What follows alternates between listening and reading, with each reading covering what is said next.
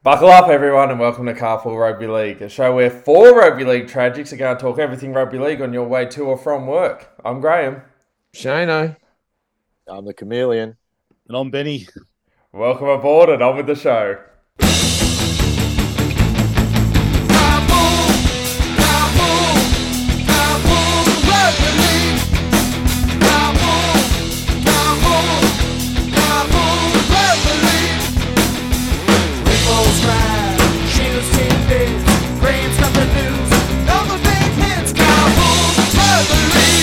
Yes, it's Wednesday. You know what that means. We've got another episode of Carpool Rugby League coming your way. And geez, I'll tell you what, fellas, it's a big one this week because not only are we just talking footy, we've got a round to preview. The footy's back this week. The fans love it. Everyone's on board. They're excited. But I tell you what, guys, plenty to talk about this week. And as you heard there, we've got Shano on board. We've got Griffo. We've even got a special guest there in Benny. But I'll throw it to you first, Shano. Yep. I bet you'd be pretty excited pumped about what's going on. Can't wait. It's so interesting, Graham. I think this year there's been a lot of preseason hype. There's a new club coming in, the Dolphins. And, of course, they've got a documentary coming out soon as well, which you'll hear in the tidbits. There's a lot of things happening in rugby league world. The other thing is I don't think we've had a season starter with so many injuries where people aren't going to be available round one. Benny, he's going to talk supercoach. I've already seen people really, they're scrambling across the supercoach app.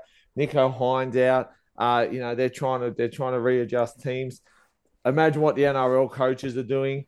We've got signings. We've got sombreros. We've got a lot of things happening in rugby league. It's almost like post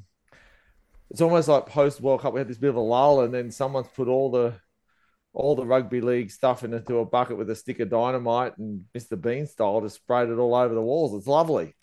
Yep, gotta love it, Griffo. I know you've been pretty excited this week with it all coming back. What have you been doing this week to prepare for the footy? What's your pre-season ritual as we head into round one? It's effectively our Christmas Eve today, isn't it?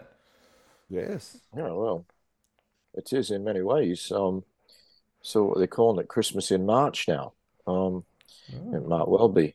In terms of preparation, I listen to a wide range of programs, podcasts.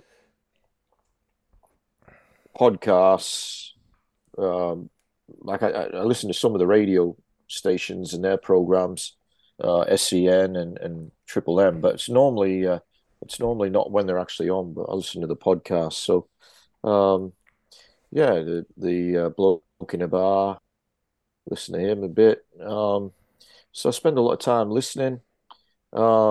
James Graham has a podcast, the name of which is just so I do listen to a lot of other podcasts. But he actually has. He has a regular podcast. Okay, because that other one that he did on that was. I listened. I think I've still got an episode of that to go, but there's so much stuff out there that I just don't have time to listen to it all. But of course, the biggest and the best is Carpool Rugby League. Of course, here we are.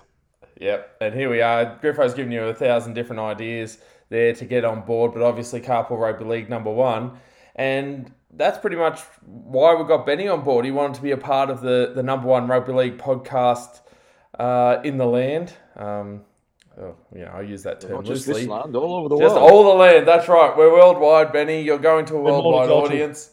We are. We're on board in Norway. That's right.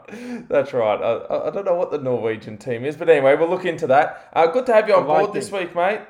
Help the listeners out with us, just to give an understanding, because you're a massive sport fan, not just rugby league, and we're really looking forward to your insight, especially around Supercoach. But you're one of those people that's right involved and got your ear to the ground. Oh, absolutely. I try to keep my finger on the pulse. There's always something going on. And as Shane said, this week in the NRL, it's been smoke and mirrors. I think it's probably the theme of the week. Last few years, it's been first round controversy, pre-first round, and you've had the face of the game. Where last year with Latrell Mitchell, You've had Benny Barber disgrace himself in past years. I mean, this year it's just been injuries, signings, and even one I've forgotten about was the alleged promise of Mitchell Moses that he was going to re-sign by round one. Yeah, up in the air, isn't it? Yeah, that's still up in the air. And didn't the NRL coaches breathe a massive sigh of relief when there was no season launch, because that meant that no one could make a dick of themselves off the bat. The other thing too, they're playing. There's no strike like that. A couple of weeks ago we thought that round one could ever be in jeopardy. That's been a bit bizarre, that whole situation. I'm finding that harder to pick the broken nose. Yeah, plenty of news happening, and I'll tell you what. Seeing as though we're trying to break open the news here on the podcast, the man who does it the best is Shano. So I think it's time to head over for Shano's tidbits. He's got the news, you need a fix. It's time for Shano's tidbits. Yes, well, welcome to Tidbits, everyone. And guess what? When you start an NRL team, what better than to create a documentary on them? Dawn of the Dolphins is going to air on Stan, I think, on the 6th, March 6th, premiere on Stan. Really interesting insight, because a lot has been made of what they've done as a club. It was almost like they did everything to become an NRL club, and then when they became an NRL club, they had no steam to do anything else. That's been the criticism of them.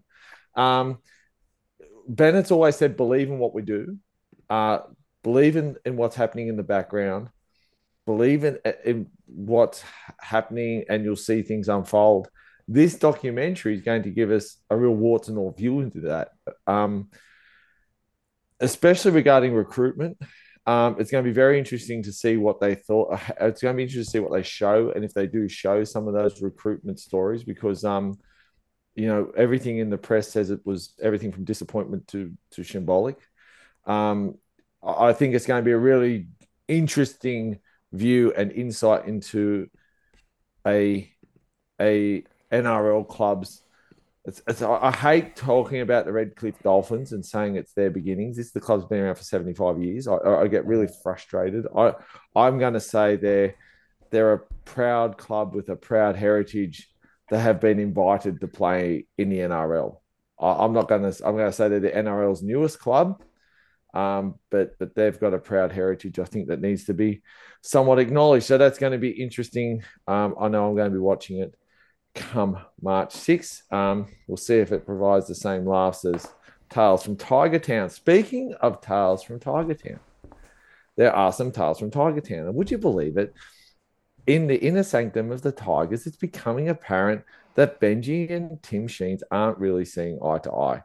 There's some issues there. It seems to be that Benji and Tim have different opposing views of what they see as moving the club forward. Does the club need to be in a holding pattern? Have the people they got? It seems to be they're at a bit of at loggerheads to see what they want to do. I blame the management for this. I've always blamed the management.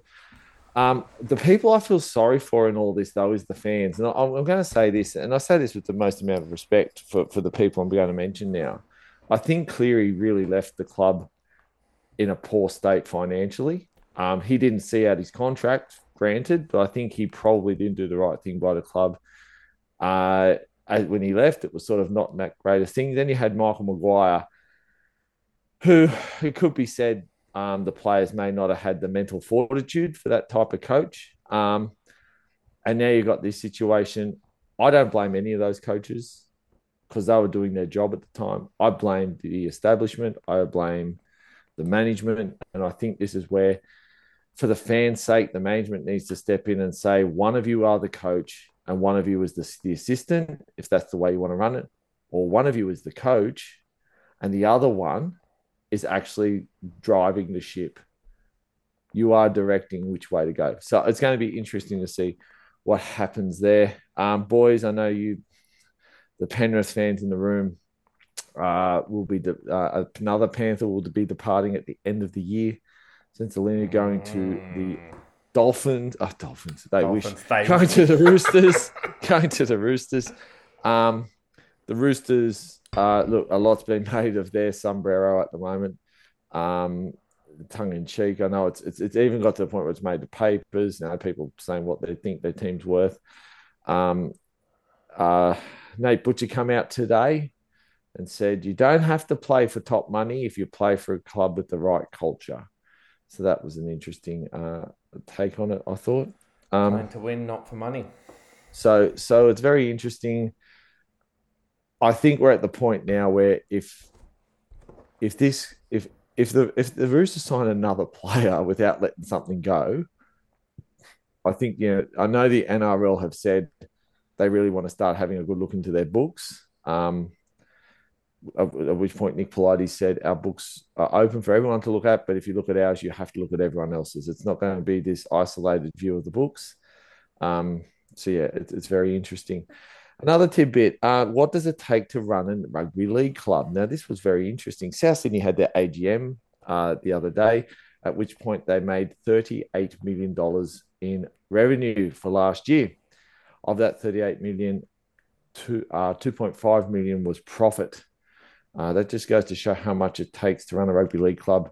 And if you're a South fan out there, you'd be happy to know they have $10 million in reserves. So the future is looking very bright for that club financially. They're at the point, they actually have a plan to get themselves to the point where they actually won't have to make money for a year and they'd still be in head. So they could actually be one of the NRL's first clubs to actually have a certain amount in the bank where if they were to make zero, it wouldn't matter. And that would be a big thing. That's never happened in the recent history of the NRL. So interesting stuff there. And that's as a football club too. That's just as a football club. All my other tidbits will come about. There's lots of injuries, lots to talk about in the playing roster. As we mentioned earlier, Moses, that's still up in the air. There's some player movements that are said to happen.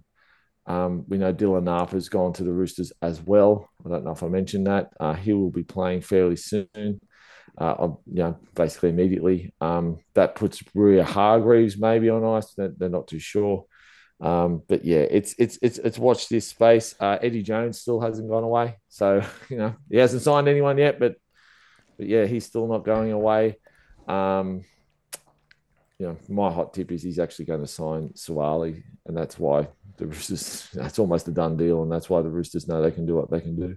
So, I think everything else is going to pan out in the team list because there is some teams out there this weekend which would look a bit light on compared to what they would have been had they done the team list a few days ago. Of course, Bulldogs have a couple of injuries from training, so that doesn't help.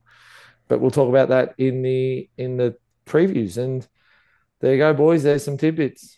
Yeah, plenty of tidbits. There's plenty going on. Obviously, we will get to the previews later on. We're going to do our 2-minute tip for round one, where all three of the boys are going to give their tips, and I'll chime in at the end with a tip as well.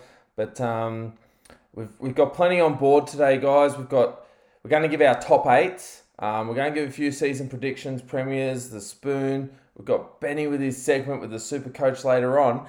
But our next little segment here, you'll be proud to know that Carpool Rugby League is not only growing in regards to our personnel, but we've actually got ourselves a sponsor, and plenty of sponsors have jumped on board. Breakthrough. Yeah, plenty of sponsors are actually jumping on board. We've got a sponsor here this week. So if you're interested in sponsoring Carpool Rugby League, get in contact with Faye in the office. She'll obviously take your phone call. She'll give you the fax details. Faye's away this week. Yeah, Faye's away this week. Yes. Sam's in there. Samsung. Yeah, Samsung. But yeah, she'll be happy. She'll get the fax number. She still likes working through the fax. But our first new sponsor, fellas, that are on board. This is an absolute breakthrough for us. We've got the Sydney Roosters sombreros jumping on board. So those things. Our first sponsor here is Sydney Roosters sombreros. Are you tired of wearing the same old boring hats to the Sydney Roosters games? Do you want to show your true support for the team and look like the coolest cat in the stadium? Introducing the all-new Sydney Roosters sombreros. That's right, folks. Our sombreros are so stylish and unique, they'll make you stand out more than a rooster in a hen house. And if you're looking to turn heads at your next snazzy event, look no further than the Sydney Roosters sombreros. And don't worry about team colours, because our sombreros come in the iconic red, white and blue of the Roosters. You'll look like a walking tribute to your favourite team, and you'll look damn good doing it as well. It's like a cap, but bigger, better and way more fun. So why settle for a boring old cap when you can be the envy of all your friends with a Sydney Roosters sombrero? And if you order now, we'll even throw in a free chicken taco with every purchase. That's right, a taco. It's like a hat for your stomach. But hurry, supplies are limited, and we can't guarantee you'll look as good without a sombrero on your head. So don't wait till it's too late. Get your Sydney Roosters sombrero today. Sydney Roosters sombreros, because sometimes a cap just isn't big enough. Oh, look at that, fellas. We've got them on board. I'm glad they're on board. You know what? You can fit way more under a sombrero than a cap. You can fit so much more under a sombrero than a cap. That's right, everyone fellas, because the Mexicans had it right. Sometimes a cap just isn't big enough. And for some clubs, it seems that way. Just a quick thing before we move on. Just coming out of that. You won't look like a cock. You won't look like a cock with a sombrero. Why don't the Mexicans wear sombreros anymore? Because I've watched all these narco shows, and none of them wear sombreros. Oh. They've got all these like cowboy hats on. Maybe it's. I remember watching Westerns growing up. They used to always wear the sombrero. I don't wear them anymore. I think because now they're gangsters. See, the last thing you want to do is see this big freaking hat come round the corner because you're going to get shot. You know, hide. You're there 15 minutes before you actually body is. Everyone knows you're coming. The DNA is straight up. Yeah. Chameleon, I was going to say, you're the geography expert. With climate change, you'd think the hats should be getting bigger, not smaller. Well, they're getting bigger for the Roosters. They are. Oh. This what do you think, boys? In all seriousness, as a Penrith fan, can I just throw it out there? I want to say something controversial. I don't think that's not for the first time. Yep. I think that the Penrith team has been able to hold together. I think the salary cap actually smashed the 03 side more than it has this one in some ways. Because they agree. Yeah, I think that the 03 side got smashed more with the cap than this side did. Maybe because the 03 side sort of just bang, they were there, and all of a sudden these guys turned to superstars overnight. But I just think that how do you guys feel? Like it just seems like now there's a few, good players. I'm not going to say you don't have the juniors, but for now they're irreplaceable. Maybe my memory's not that good, but I don't think the salary cap smashed the 03 side quite as much as what's been happening in this group. Some of those players were retirement age, and I don't think too many of them went on and played with other NRL clubs directly after the grand final. More the year after, I think. Yeah, they lost a few. It sort of went downhill pretty much. The next year they made the prelim and got beat by the Bulldogs, and then they fell off a cliff for a while. I don't know quite if that was just salary cap wise. This group as well. It's not just the team, the guys in the grand final sides that have been leaving. Obviously, we know a lot of them have. Basically, two big names a year. After the first premiership, it was Capewell and Burton. After the second, it was after the second, it was Kikau and Api, and already after the first grand final they made, and now they've lost Crichton and Lemieux. They're big names, but it's not just the big names; it's the guys behind them. The guy who's going to make his debut for the Dolphins this week, Isaiah Katoa. He's somewhat of a prodigy. and Penrith certainly were very disappointed to lose him. There's a number of guys who who haven't even sort of made it to reserve grade or SG, sorry, the flag. They're losing guys from their SG ball team, Mason Teague, Keegan Russell Smith.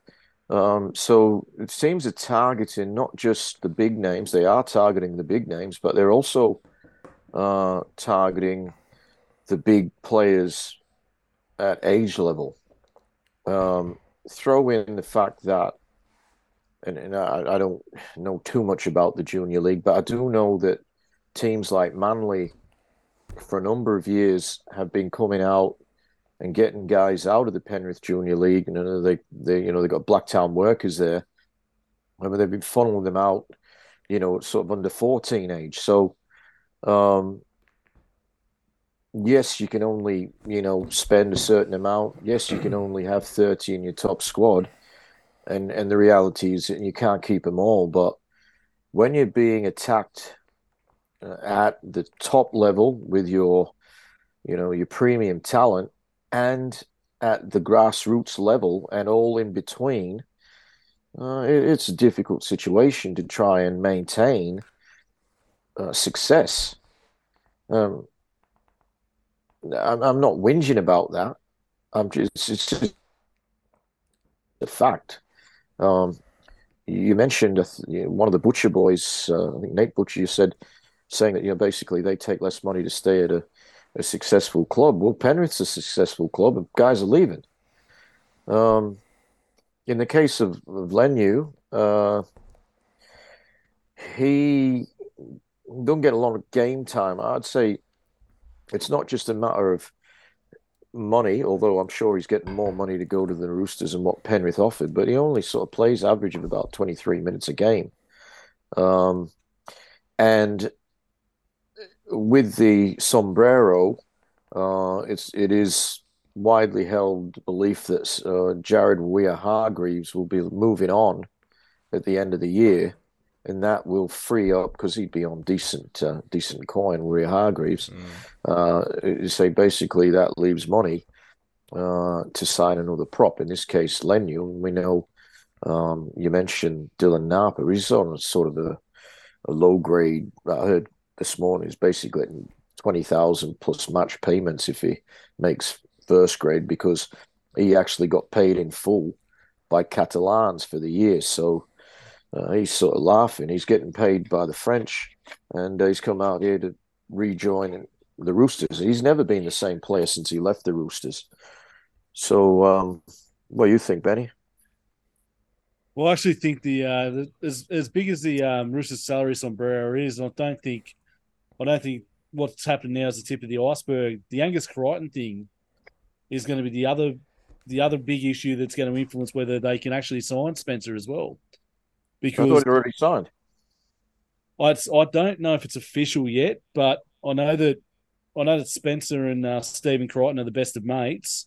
Gus Gould came out the other day and actually said that we've still got room under our cap to sign one more semi-marquee sort of player, which would fit Spencer's mould. If Luke Thompson's down for the season now already. I think this was the last year of his contract too. He's on big money, huge money. So I reckon that could be something as well. Dylan Napa, I'm actually surprised he came back. I'm actually looking at the sponsorships going around of different clubs in the NRL. I'm surprised he didn't get one sponsored by KFC, whether it be Penrith, the Tigers, or the Bulldogs, because then now got KFC sponsorship as well. I think he's already been at the Bulldogs, Benny. Yeah, didn't work. But they like to build that culture of dogs of war. Actually, Gus has done a good thing. He's bringing all the old boys back. He's got Mace. He's got Sonny Bill. Hasn't he dropped some kegs? Have you seen pictures of him recently? Yeah, what happened to what happened to half of him? Yeah, he's dropped a few kegs. I think he stopped the going to the King One on Friday nights. Oh, have his regular because when he was out at Penrith, and I used to do some of those meetings with him, he used to say that he would never do a Friday night game to start the season. And he said his Friday night thing was he would sit down, watch the footy, and he'd order a big takeaway food from the King Wine at Cronulla, which is Rothfield's favourite haunts as well. Oh, okay. Yeah. Well, if they want to sponsor, get in contact with Faye. But look, you guys talk about the salary cap. Sam this week. Sam this week. Faye back next week. I know some of you guys hold out until Faye's back. I understand that. She's wonderful. Nice lady. You talk about the impact on, say, Penrith here, because they are the top team in the NRL. And the funny thing is, a few things I've picked out of there too where, we're getting this vibe that players will, the Roosters are effectively saying, no, we're under the cap. And we know that, Buzz Rothfield and all that, what he's done this week in the media has effectively put together what the market value of players are and is saying that they're over. But the way that that's all sort of panned out and the logic behind it is that there are players at the Roosters who could get more on the open market, but choose to stay at the Roosters because of, something going on there. They're a successful club, play under Trent Robinson, so on and so forth. And I thought it was interesting how you guys were talking about Spencer Leniu, and I don't know if this is one of those things where, yes, Penrith is a successful club, but are we starting to see a shift to him saying, okay, I've been at Penrith, and the Roosters are still seen as the pinnacle? Because when we get to our top 8 later on, I have a feeling that a lot of us might have them very close to the top. The other thing in regards to salary cap, Benny, that I just want to get your comment on as well. I don't know if this story's gone a bit cold and I'm putting you on the spot here, but I know given the long-term injury to Taylor May, he's going to be out for the season with that ACL injury. The impact of this is all seen that the Penrith really, they're going to have to blood a youngster. But there was also talk at one stage that they might be looking at getting some concessions to bring back one of the old boys. They were, I believe that was on the cards until actually sitting down when I got home from work this afternoon that I logged on to New South Wales Rugby League to see that Josh Sauce Mansour has signed a 1-year deal with the Newtown Jets. Oh, yeah. Thank the Lord. Yeah. So you got. I was going to say, sure. Oh gosh, it's funny. It's funny that it's funny that the cap dispensation debate at the moment, where and I don't mean to make light of this because I think this is really this is something in our game we have to address, and we don't address it well at times, and that's Angus Crichton, who is doing extremely tough, and I hope this young man, because that's what he is. Like, best wishes to him. Yeah, when I stand next to him, there's one who's young and one who's old, and I'm not the young. That young man needs all the help he can get. But it's interesting that there's talk around him about the Roosters getting some sort of compensation. And the answer given to Penrith was that he did the injury playing for Penrith. And I'm thinking, well, that's very true. That technically he had a Penrith jersey on and was playing for Penrith in an NRL sanctioned match that really, may or may not have needed to take place when and where it did. I just think that Penrith are doing more than representing Penrith in the World Club Challenge. They're representing the NRL. This guy didn't get injured just representing Penrith. He got injured representing the NRL. So the NRL should actually say, you know what, to Penrith, as the premiership winning side, this person's season is over because you're representing us. I think there has to be compensation for mental health and all that. Don't get me wrong. But this wasn't a round game. This is different. And I just think that, I know it's not apples with apples, but I think the NRL needs to seriously look at if a player is going to sit out the season,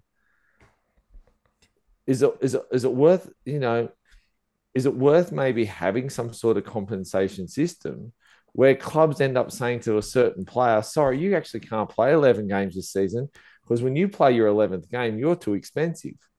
So we're going to play you for 10 and then put you in the wilderness, which was what happens to every club, which I think is it goes against the grain of our game. It goes against the grain of what we're trying to establish as a code. I think what we've got to start doing is saying, okay, if you've got a player who you are giving a bonus to, let's look at the bonus.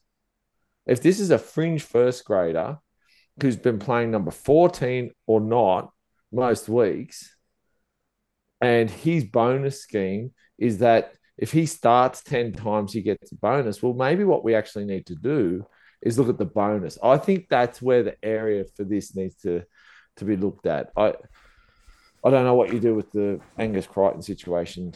I don't have any answer there, but I think for this kind of thing, I think for Penrith, if you were to say, because it happens with other clubs, and even during the year, maybe we do have to start saying, you know what, if there's a certain player on bonuses, yeah, okay, we'll waiver the bonus.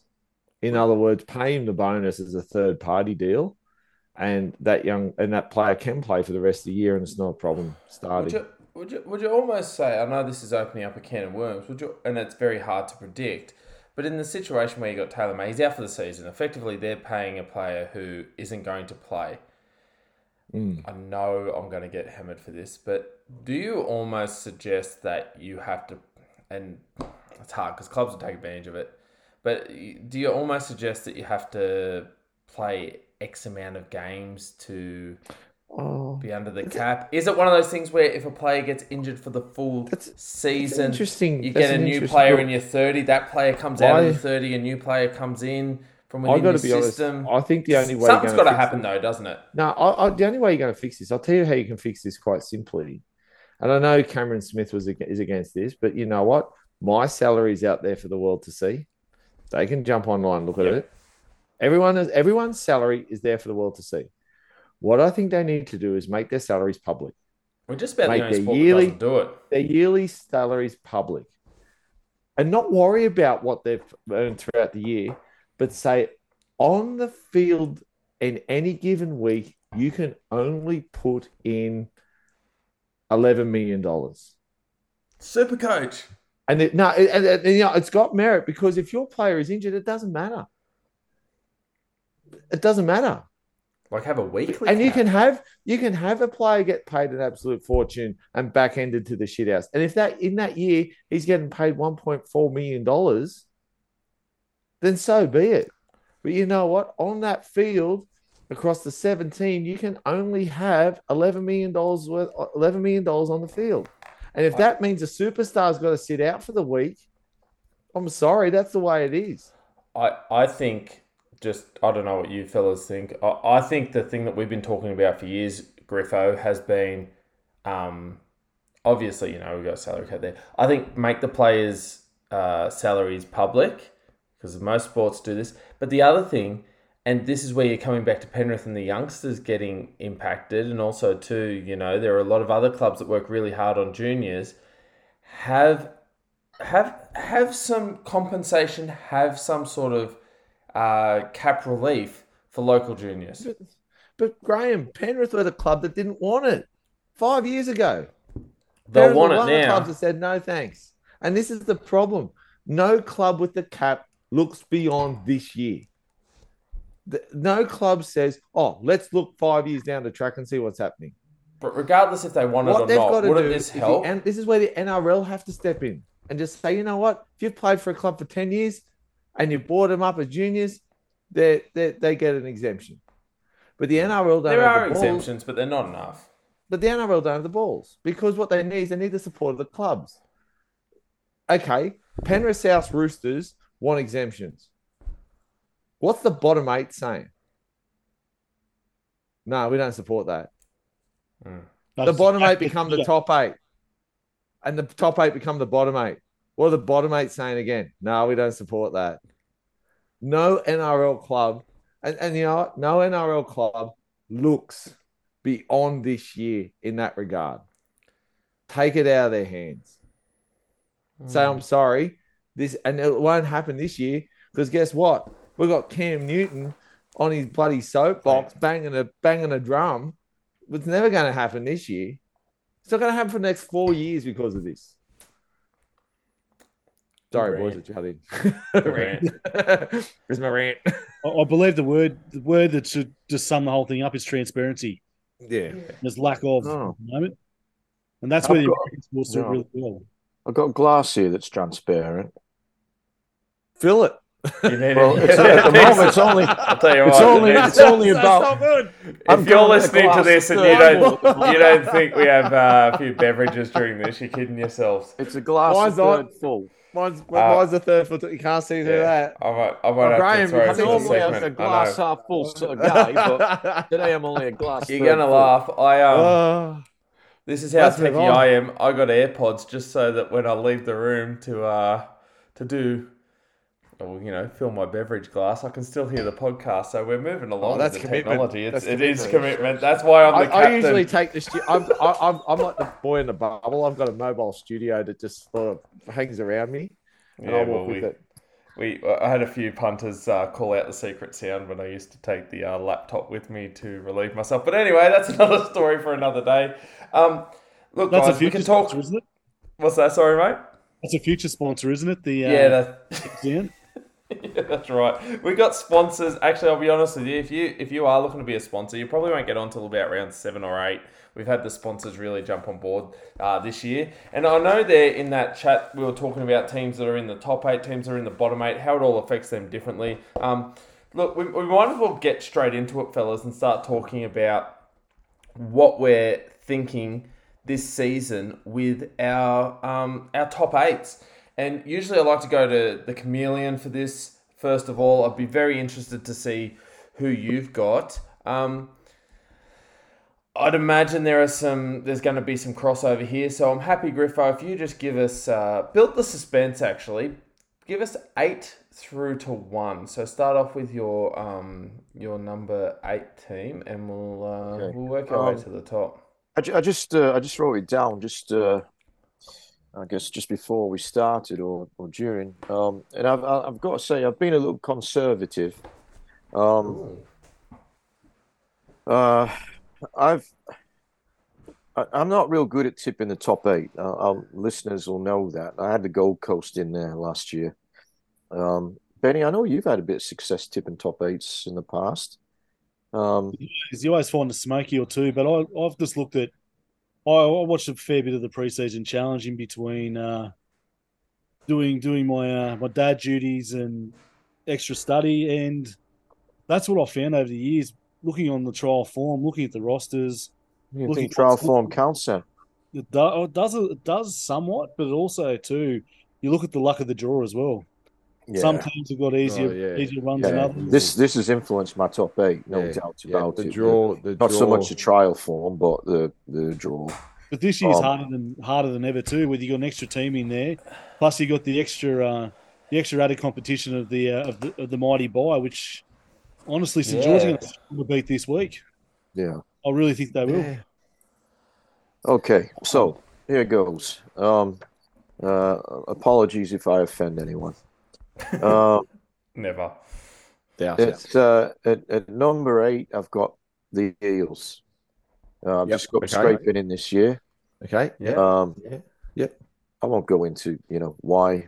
Essentially because it's the players that aren't there. But I've got the Storm at 7. Whoa. I've got and this is influenced by trial form, I've got to say. I've got the Sea Eagles at number 6. Mm-hmm. Obviously, assuming there's a proviso that Tommy T is pretty much sweet for most of the games. This one I've got 5. I think I've made a mistake, but I've got the Cowboys there. I probably should have them higher, but I can't be bothered crossing out because, Anyway, I've got Rabbitohs. Attention to detail here. Again, I think the Rabbitohs are a big chance of being higher than 4. I've got Panthers 3. Wow. I've got Sharks 2 because they've got a good draw. Yep. They are a good team, but with a fair draw, I've got them probably in the bottom half of the top 8. And I've got Roosters at number 1. On a Premiers. Simply because they have the best roster. But yeah, look, I've had very limited success in tipping the top 8 over the years, so take that with the proverbial grain of salt. All right, So we've got there, if we go 1 through 8, Roosters, Sharks, Panthers, Rabbitohs, Cowboys, Seagulls, Storm and Eels from Griffo.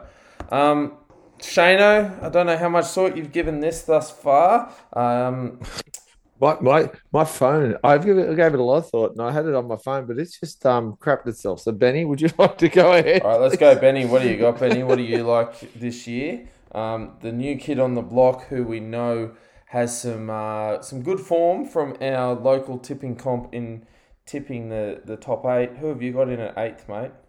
I actually think Manly at 8. Yep. And this is dependent on a few things with Tommy Turbo, his fitness, DCE, and actually the big key for Manly for me this year is Schuster. Schuster's out for the next 2 weeks. But I think if Schuster gets a consistent year under his belt, I think him and DCE could be the dangerous halves combination that Manly need, kind of like the old days of Foran and DCE, where Foran played so well that DCE got $1 million contract, and we all know what happened to Foran after that. Yep. Coming in 7th, I can't really go past Cronulla. And that's my other child agreeing with me there. And that's dependent on Nico Hines with his easy draws as well. Nico Hines' injury, the way the draws sort of panned out for them. Yeah, I think from what I've heard and what I've read, that they're looking at 6 to 8 weeks for Nico. Yeah, they've looked at it. It's actually going to be longer than they think. You're 100% correct, Benny. The other thing is what's actually been leaked out of Sharks is they've said they're going to be very selective because they've got an easy draw. Like they've basically said Nico Hines fit against South Sydney makes for a very good context, but we're not guaranteed to win. Let's almost not forfeit it, but let's be highly strategic. Do we want this guy running it at those kind of clubs? Let's be somewhat strategic, and to the point where, if you believe what's being leaked out of the club, is for the first 8 weeks he might play 2 games, but they're going to be against 2 teams which are going to be a bit more easier than the harder clubs, and that's okay. Yeah, that's a bit interesting in my opinion. I think I'm going to have the Eels in at 6. Mm-hmm. Just with what they've lost.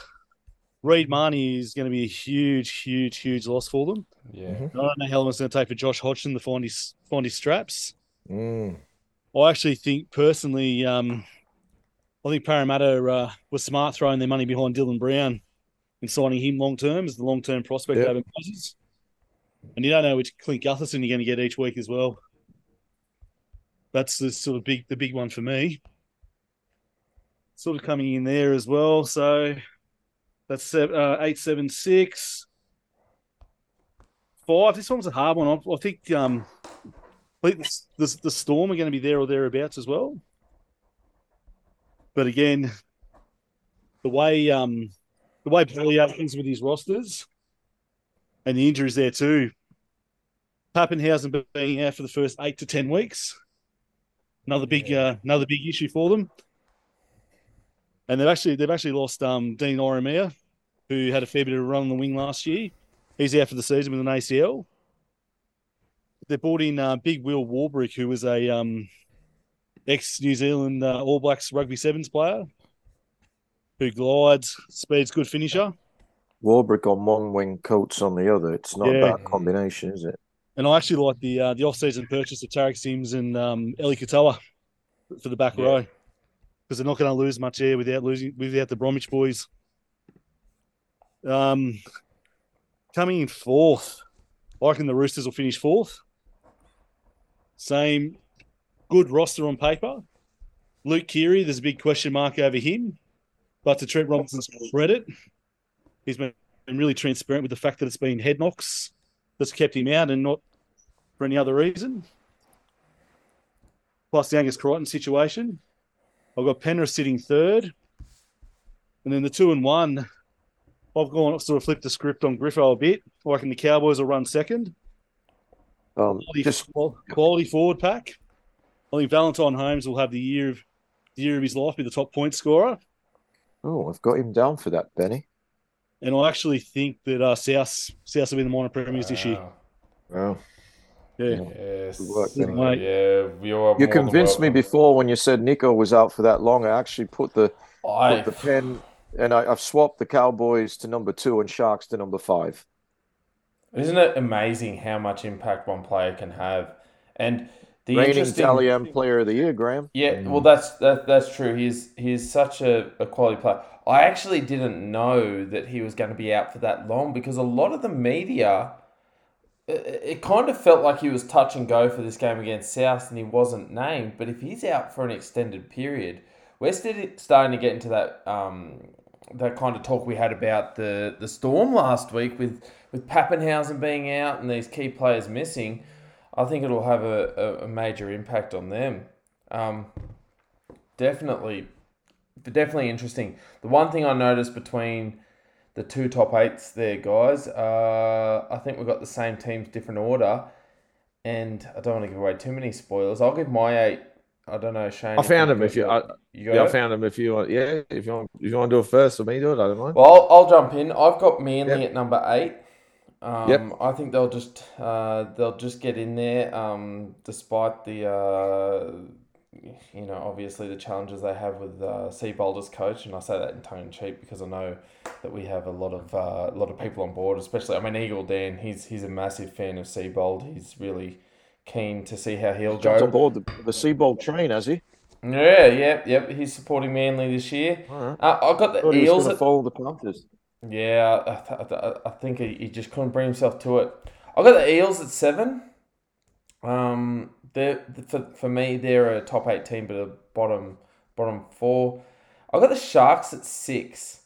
I just worry about the Sharks' consistency throughout the season, and given the fact that I've now heard about that Nico Hines injury, that probably makes me a bit more confident that they're going to be a bottom 4 in the 8 team, so to speak.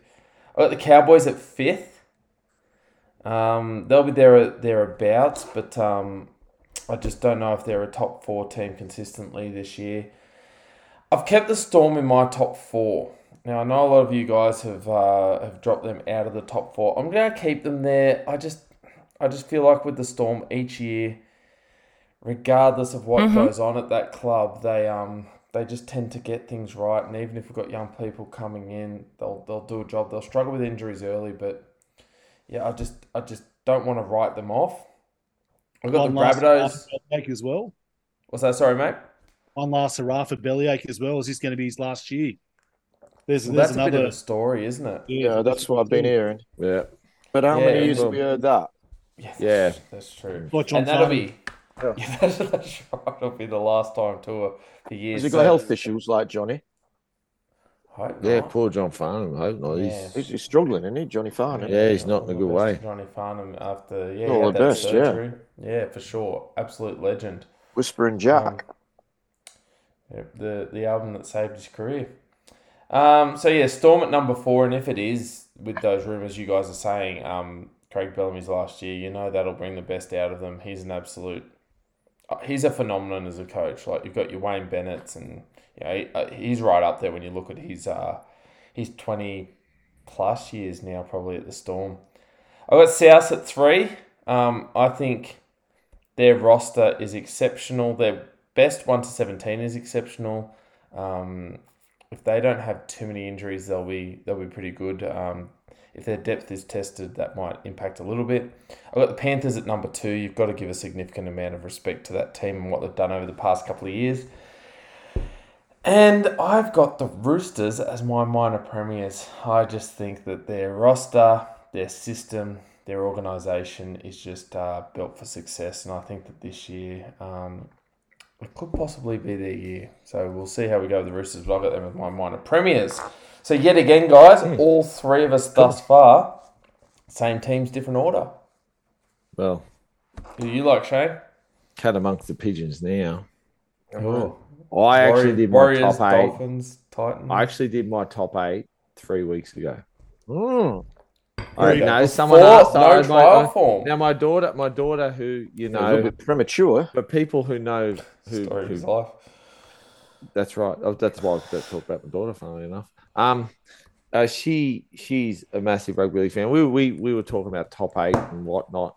So I the did eldest mine. one, Mika, I'm assuming. Yes, Mika. I did it 2 or 3 weeks ago.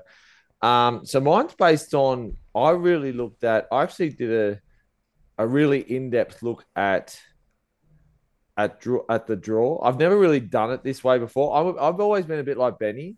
I look at preseason form, what players are coming out, what players are looking good. That those fringe first graders that sort of set the world alight. Let's say they're playing 14 and can clinch a game. This year, I just looked purely at the draw. I looked at the rosters. I looked at what they're going to look like come Origin and the impact Origin might have. So, number 8, I have the Broncos. Broncos. Ooh. Finishing on for and against. Hey, with the Broncos. Level with Manly. That's based on a fit Adam Reynolds as well, I'm guessing. That's a fit Adam Reynolds. Yes. Fit Adam Reynolds. And Cobbo basically scoring a bag loads of tries. And when I come to who I've got at third, it's also with a slight disclaimer. Para coming in next. Mm-hmm. I actually almost didn't have him in there, and I just went, by the back end of the season, I think they're going to have some players find their feet. They're probably going to flash home to get there more than anything. I've got the Storm. Some big crop too, Para. Yeah. But Madison will be back by that stage. Yeah. That's what I'm thinking. They're going to flash home. Para Storm. Storm at 6. Storm next. Cowboys at 5. Cowboys. Panthers at 4. Ooh. Sharks at 3. Mulatano for me will be the top try scorer. I think AJ will get the record. I just think they're going to absolutely stack that. I think they're going to work out ways to get him over the line. Rabbitohs in second. Yeah. I just looking at things. Their make or break is the first 5 weeks, and they seem to be. If they can be fit, that's where they sit. And of course, no surprises. Who's coming minor premiers and the Roosters. So just looking at this, guys, it looks as though, like, the main thing we're saying, the only difference across everyone's top 8 is the fact that Shana's got the Broncos, we've got the Sea Eagles. And I'll be honest with you, when I did my top 8, I was actually tossing up as to whether Manly or Brisbane would make it. So most punters, I think, 7-day turnaround every week. Yeah, Friday night. Tough draw. They got toughest draw and that's why I left them out. The draw. Yeah. If they can make it, they will. I think they actually play. They're hardened. Game. Battle hardened. I think they play some games. Again, Adam Reynolds has to be fit. Full stop. I think they actually. People talk about their draw. I actually think things like Origin and home games land very well for them. I just think that, and what I also looked at, they're playing certain clubs who have been on the road, like the Broncos are the second week in a row. So it's not as if they've been on the road. No, it's not as if they've had a home game go to Brisbane. They've actually had road trip, then Queensland. And I just look at that kind of thing and go, how much of a toll does that take? When you consider... I think Brisbane, there's a series of games where Brisbane actually travel. I think they've got home Dolphins, home, and then then in there's Gold Coast, and then they've got a couple of home. Then they've got a couple of home games, and you just go, these guys have tough opposition, no doubt about it. I argue that they've got tough opposition. The draw has led to them playing tough opposition. I don't know if their travel is that tough. And that's an element of the draw that you've got to look at as well. especially in round 10, which I think is Magic Round, Yeah. they're playing away to Manly. That's right. That's one of at the things I looked Suncorp at. in Magic That's Round. one of the things I looked at. I looked at. I was There's actually your first I'm issue thinking, with the draw. because everyone That's was about magic, all right, how they organise that. Yeah, Oh, but yeah. everyone talks about this Manly draw have been being buggered hard there. for the Broncos. And when I looked at it, I went, what brought it up was I brought the Broncos draw up in isolation. Yeah. And I saw they were traveling. And I went, hang on. The opposition might be tough, but in actual fact, the travel and the game time is actually quite good for them. You make a good point, Shane, because you've got It's not as if they have a obviously Sydney road trip where they Nah. do 3 weeks in a row in Sydney. they have that first round against the Panthers, obviously down Penrith. Round 2, they're If at you're going home to play to the Penrith, play them at Penrith. You're not going to win. You might as No, well play them but- away. But this is what's interesting. They've got away games at home in a sense that obviously you've got they play at home to the Cowboys at Suncorp, home to Dragons at Suncorp, away to the Dolphins at Dolphins Suncorp. at Suncorp. They've got 3 games. at Brisbane, they play the Tigers at Yeah. Suncorp, Raiders at Suncorp. Now they play an away game against the Titans in round 7 at the Gold Coast, which isn't The a huge Gold road Coast, trip. though. It's at the Gold Coast. They haven't travelled. The longest travel they do in the first 7 rounds is to Penrith. Yeah, and then round 8, obviously they've got to go to Darwin, but Parramatta's travelling further for their home game. Then That's they're back exactly home right. to When you South. look at it, They're playing I the look- Broncos in Darwin. They're playing the Broncos dumb. in Darwin as a home game, Parramatta. Yeah. The Broncos That's dumb. also, like they're I taking said, a Queensland team to Darwin. They took And the like- Cowboys there last year, I think, didn't they? Yeah, no, Take They Melbourne. got smashed. yeah, Why do they do that? Like, I they understand, play yeah, take a game to lot of Darwin. games. Have you But seen don't their play distance? it South- it's closer okay. to Darwin. South Go through Sydney. it, mate. Go through it. Go through it. How's this right though? But South Someone don't sound like an Sydney, idiot. South Sydney later on in the season are taking one of their games as an exhibition to the Sunshine Coast. They're playing that against Brisbane. Brisbane. Yep. The teams just they looked play at it. might be That's difficult. dumb. Now, the back end of the year, a lot of these games are happening at the Gabba.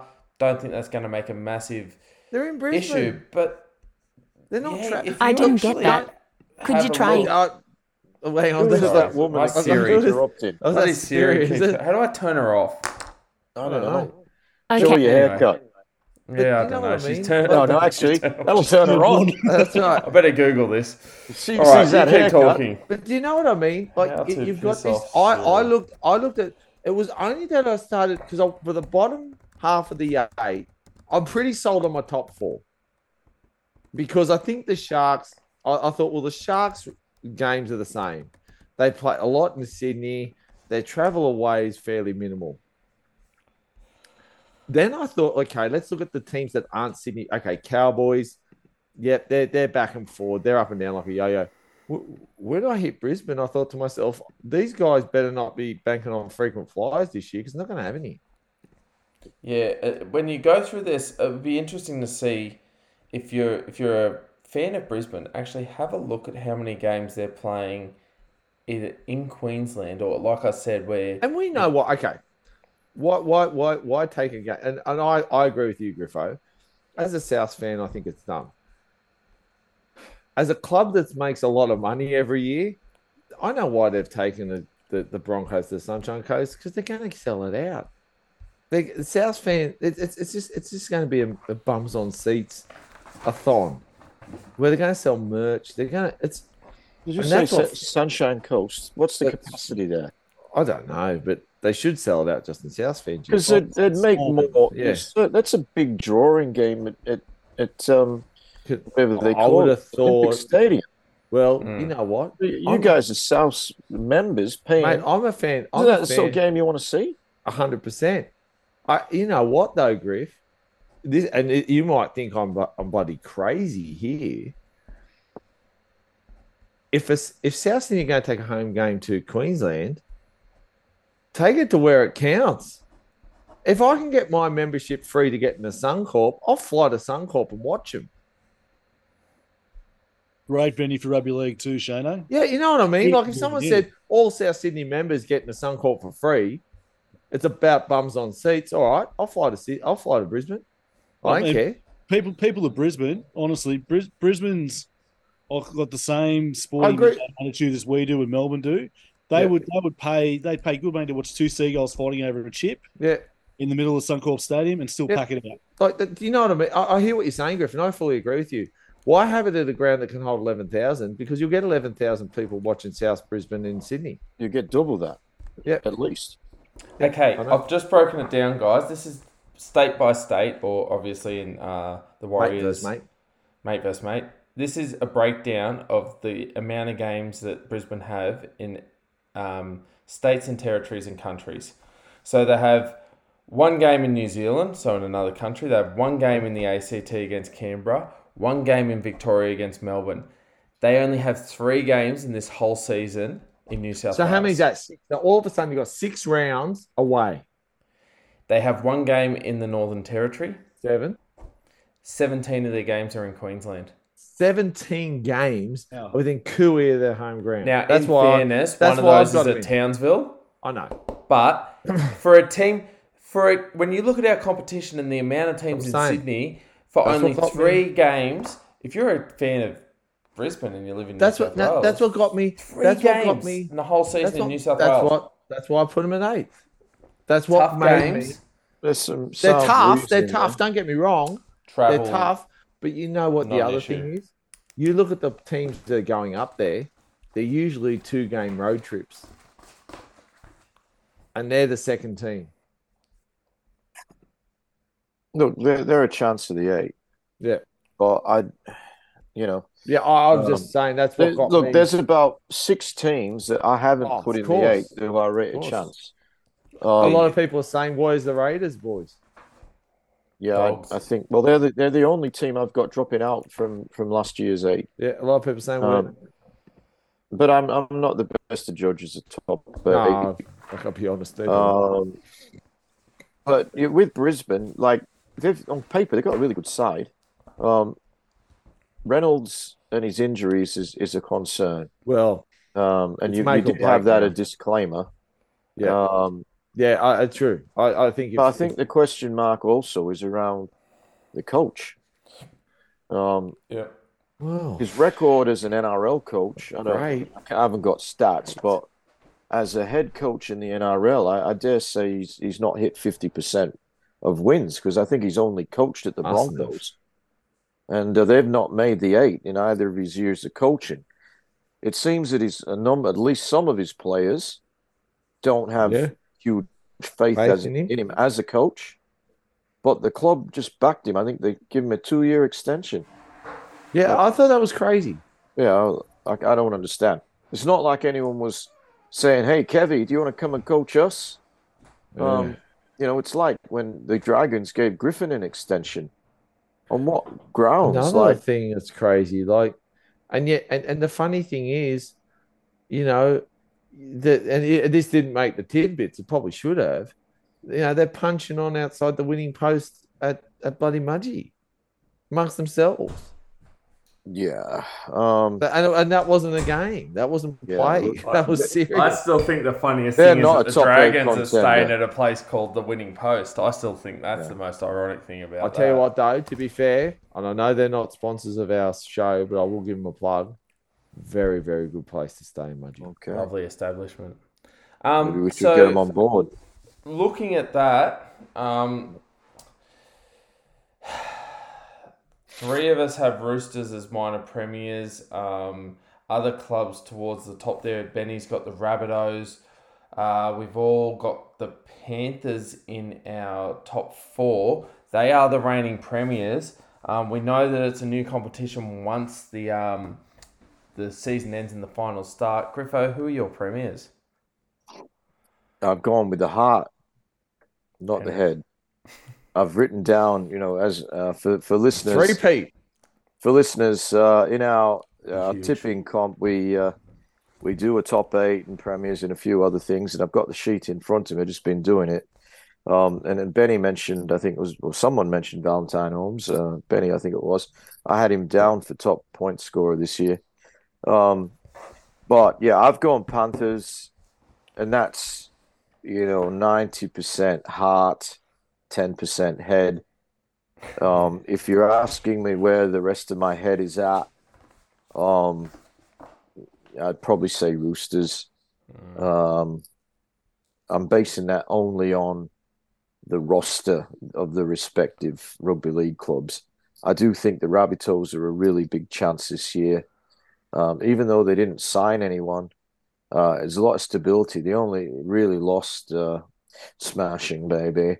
And I don't know if they lost anyone else, but they look settled. Yeah, I think they're a big chance. And if I was saying with my head, who do I think the grand finalists are? I would say Roosters and Rabbitohs. And obviously I want to see Penrith there and I want to see Penrith win. But if I take that out of the equation, what a grand final that would be. Never has it happened in all of the history of the NRL and the competitions that preceded it. Those two famous clubs have never competed in a grand final. Sydney would go nuts. Do you want to hear a story? Do you want to hear a story? In 2009, they were meant to meet in 2009. The Roosters, or Eastern Suburbs as they were, football club, forfeited. And you're getting confused with Balmain. I think it was Balmain. Okay, that'll be later. There was a later one where South Roosters, where the Eastern Suburbs Football Club forfeited, and the story goes they had a mutual agreement to forfeit, but the club of South turned up. It might have been Balmain. I thought it was the Roosters. I thought that story was to do. Or what was it? 1912. I don't know. You're older than me, so you might know. One of them. I wasn't there. Yeah, I wasn't there. But yeah, I was around in 2012. Yeah, I wasn't there. I actually thought they had met in a final. I'm not going to put you on the spot there, Griff. I actually thought that the first final in 1908 was South and East, and South beat them, but I'd have to look that up. But obviously, in the modern recently, day, what the story was they never played in a final, any sort of semi-final, until a few years ago. Yeah, that was the story. No, 1908 it was. It was 1908. South. Wasn't 1908 the forfeit? The historians are going to have a field day with us. I'm pretty sure that South beat the Roosters in a game. On the job. Well, if they won them in the game, that was it. Yeah, I think it was the Balmain 1909 grand final forfeit, but I think they showed up and kicked off and said, "Bugger you, we'll take the points," and that's actually counted as one of the 21. So God love them. But yeah, look, that'd be probably the biggest game in rugby league. Who's your spoon, Griffo? I can't go past the Dolphins. Yeah. I do think they're going to be a better side next year with those two big signings, Flegler and Farnworth from the Broncos.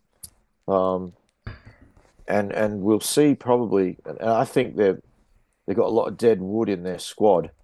I don't know why they signed so much dead wood, but I think we'll see some of the dead wood will clear, and we'll see younger players come through, and add. I think Farnworth's a really good outside back, and Tom Flegler is an Origin player. So I think next year they're going to have a better year than this year. I think they'll struggle for depth this year, and I just think they've got too many old guys in the forwards, particularly. They need a bit 9 as well, Griff. I think that's my big sticking point with the Dolphins. As you said, 2024, that forward pack on paper, Jesse Bromwich, Tom Flegler, Felice Kafusi, Kenny Bromwich, Tom Gilbert at lock. That's an outstanding forward pack on any team. Yeah, I think some of those guys are too old, but I think Gilbert's a really good player. I think Flegler's a really good player. Anyway, For this year, I had to pick one. I've gone Dolphins. I considered clubs like the Warriors, the Dragons. I don't know who else I considered. Tigers? No, No? no. I think the Tigers are going to be on the fringe of the eight. Likewise, the Bulldogs. Likewise the Titans. I actually think the Titans have got a really good side on paper, but I didn't put them in my eight because they burned me last year. I really, I do think that the Titans are in for a good year, but I just can't put them in my eight because they let me down badly last year. They were woeful. But I actually think Kieran Foran adds a lot to that Titan side as well. Yeah, and Verrills. Experience he needs. I think Verrills and Foran. They've got a lot of good players. Foran brings leadership. Verrills will give them direction around the ruck. And they've got, I don't want to bang on too much, but I don't think they're going to be anywhere near the spoon. But it was a choice and Newcastle. That was the other one. I knew I had 4 in mind. Stuck with the Dolphins. Who do you think? Who you got, mate? Premiers or grand final first? No. Let's go. Let's go your premiers. Premiers. I actually think I'm going to go with Smokey this year, and I actually reckon it's going to be the Cowboys year. Yeah. There's a lot to like about the Cowboys, as far as I'm concerned, and I think the fact that they got so close last year, they'll be better for it. Adding Jimmy Tamo off the bench, you got 300 games of experience there. Good, steady head. They're not going to have Tom Gilbert's ill discipline as well. Taumalolo will be allowed to do his thing. Helam Lukey is back with his the balloon will fly again. Yeah. Jeremiah Nanai's just getting better, but their spine with Scott Drinkwater as well. Chad Townsend. People, you see a lot of hate for Chad Townsend online, and I think he's quite a good stable head for what the Cowboys needed. I think him and his influence on Tommy Dearden last year was what sort of got the Cowboys over the line. Scott Drinkwater is fantastic at fullback. And you can sort of see why, even looking at their back line, why they didn't really put up a fight to keep the hammer. Yeah. Because the hammer was going to be the next big up-and-coming thing out of there. I'd have the hammer in there before a couple of them, Benny. I'd certainly have him in there before Hiku and Felt. I think the hammer's he's a game breaker. But those guys got the job done last year. I also think Gilbert's a big loss, actually. I like Gilbert. But they're a top quality roster. I also reckon Reece Robson might be a bowler for New South Wales this year too if Cook has a slow start. I don't think Cook will be there, but I think Robson's a big chance. Depends on how Appy goes at the Tigers. That's true. But Appy, he is the best number 9 eligible at the moment. He's a 3-time grand final winner. But Robson's on the up, and I think Damien Cook, I think his rep days are probably behind him. Should go back to beach sprinting, hey? No, he's a great player, but I just don't think he's as good as those other two in now. Yeah. He was a great player at his best, and he's still very good. Well, I can still remember him running around at Penrith Park in 2008 playing fullback in the under-20s. He's come a long way from... he represented his country and his state, and he deserved it because he's a quality player. Absolutely. But I think he's on the downhill slide of his career. And the other guy I really, really love is Reuben Cotter. Welcome back. Welcome back. Yes, him and the Sweat Hogs will have a good year. Absolutely. Who's your spoon? Who's my spoon?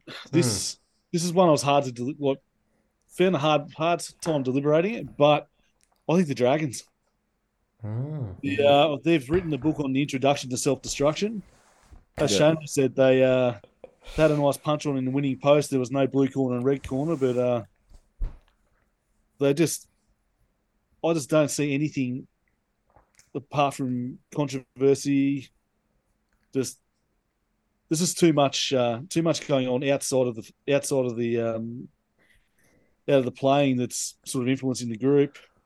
I don't understand Griffin being re-signed for 2 years. When it was, I agree. Ben Hunt's outstanding, but he's got no fun with him. Griffin will be lucky to make the season. Yeah. You know, Benny, interesting point you raised there, about that the fight. 2 guys in it. Is that right? I think it was Michaeli Ravalawa versus Zane Musgrove. Yeah, well, if they had one more in there, they'd have the same number as they had players turn up to their presentation last year. The others were at the barbecue. And it's funny and kind of ironic in a way because the word that Griffin was all about when he was at Penrith was culture. 3 players with a end of season presentation, right? What does that say? No, it's woeful. Yeah. And I just think there's too many egos, too many guys that think that have had their egos pumped from a young age that are overinflated. I'm looking at Zach Lomax, who could be amazing on his day, who you could just see. You can see his head gets as wide as Stewie Griffin when he's out there in the centres on the edge waiting for the ball. Jack Bird as well. Jack Bird. Hasn't he fallen off the perch? Oh, he fell off the perch before he went to Cronulla. But yeah, and I like what I know you look a lot in the preseason form, Benny. That first half, they were blown off the park, and you know what? There were elements of South Sydney's game that weren't great. They were just blown away. What was it, 26-0 at half time? Yeah. Imagine if that's an NRL game. The people go home. They've got Junior Ramon, still got his court case hanging over his head as well. Yeah, that's true. Yeah. After he went to town with a hammer on a tradie over the off-season. There's one that sort of went quiet in the news for a bit. I just think they're a sinking ship. And they've been a sinking ship pre-COVID. Fair call. Ballborn barbecue. Like, there's just... Yeah, you're right. Like this. They lost Ramsey for the year. He's a loss. Yeah. Handy player, Cody Ramsey. I hope he gets better soon too, because what he's going through doesn't look real pleasant for the poor guy. He's got so much potential. But I know the people at Molong love him. Last time I drove through there, mid last year, there were signs up, "Go Cody," with Dragons logos. Proud little community out there. Yep, 100%. We do wish him well. Yeah, all the best to him. Shano, we know you've got the Roosters as minor premiers. Do they get the premiership for you, or does another team come through in the finals? How much of this is this a gun? Oh, look. Okay. Is this a head? Is this a heart? No. Can I say? Can I say who I'm going to? I'm going to say the Rabbitohs, right? Yeah. And I'm going to say Rabbitohs. Can I say it for one reason? If they're fit and they don't win, they need to clear the decks. There's some significant personnel that need to be told they can't play finals football. Regular season football, yes. Final football, no. I just look at their roster. They've got a lot of young players that are coming back sort of from injury, that these guys that were fringe first graders. They're coming back from illnesses or injury. I like Blake Taft to 14. I think he's going to be something that we've never seen from South. I think, although we'd all love to say, can we have Latrell at centre? And I think Latrell looks he's a bit different this year. Like South Sydney have been sponsored, or their sort of apparel sponsor is Ringers Western, all set up by Latrell Mitchell.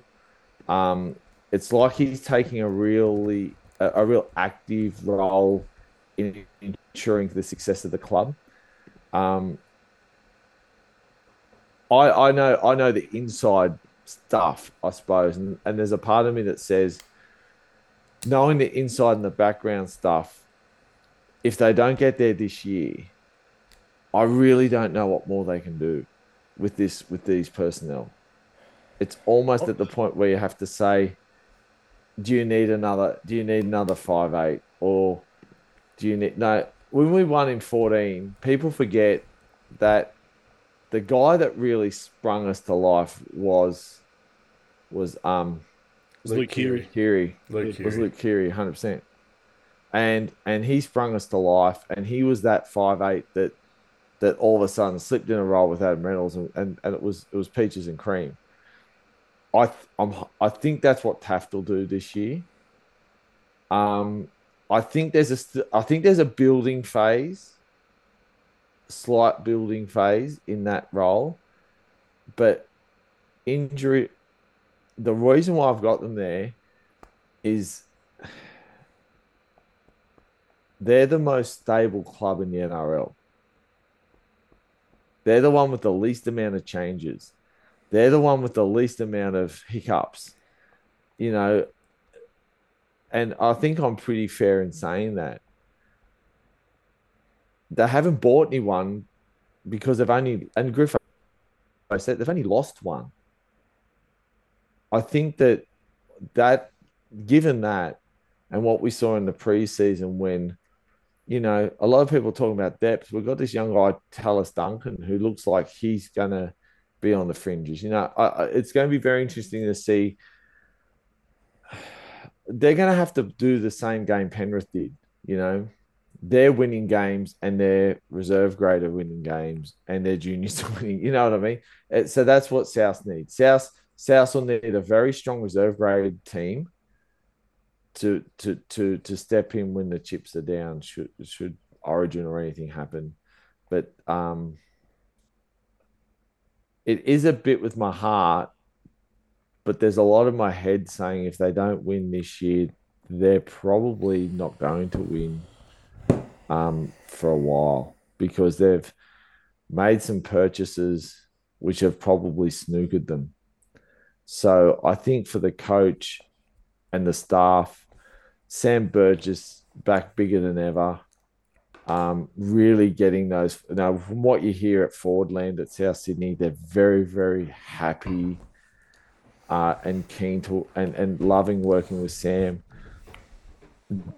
You know, that's why I got really frustrated with this Latrell thing, because this is actually the most harmonious off-season it sounds like they've ever had.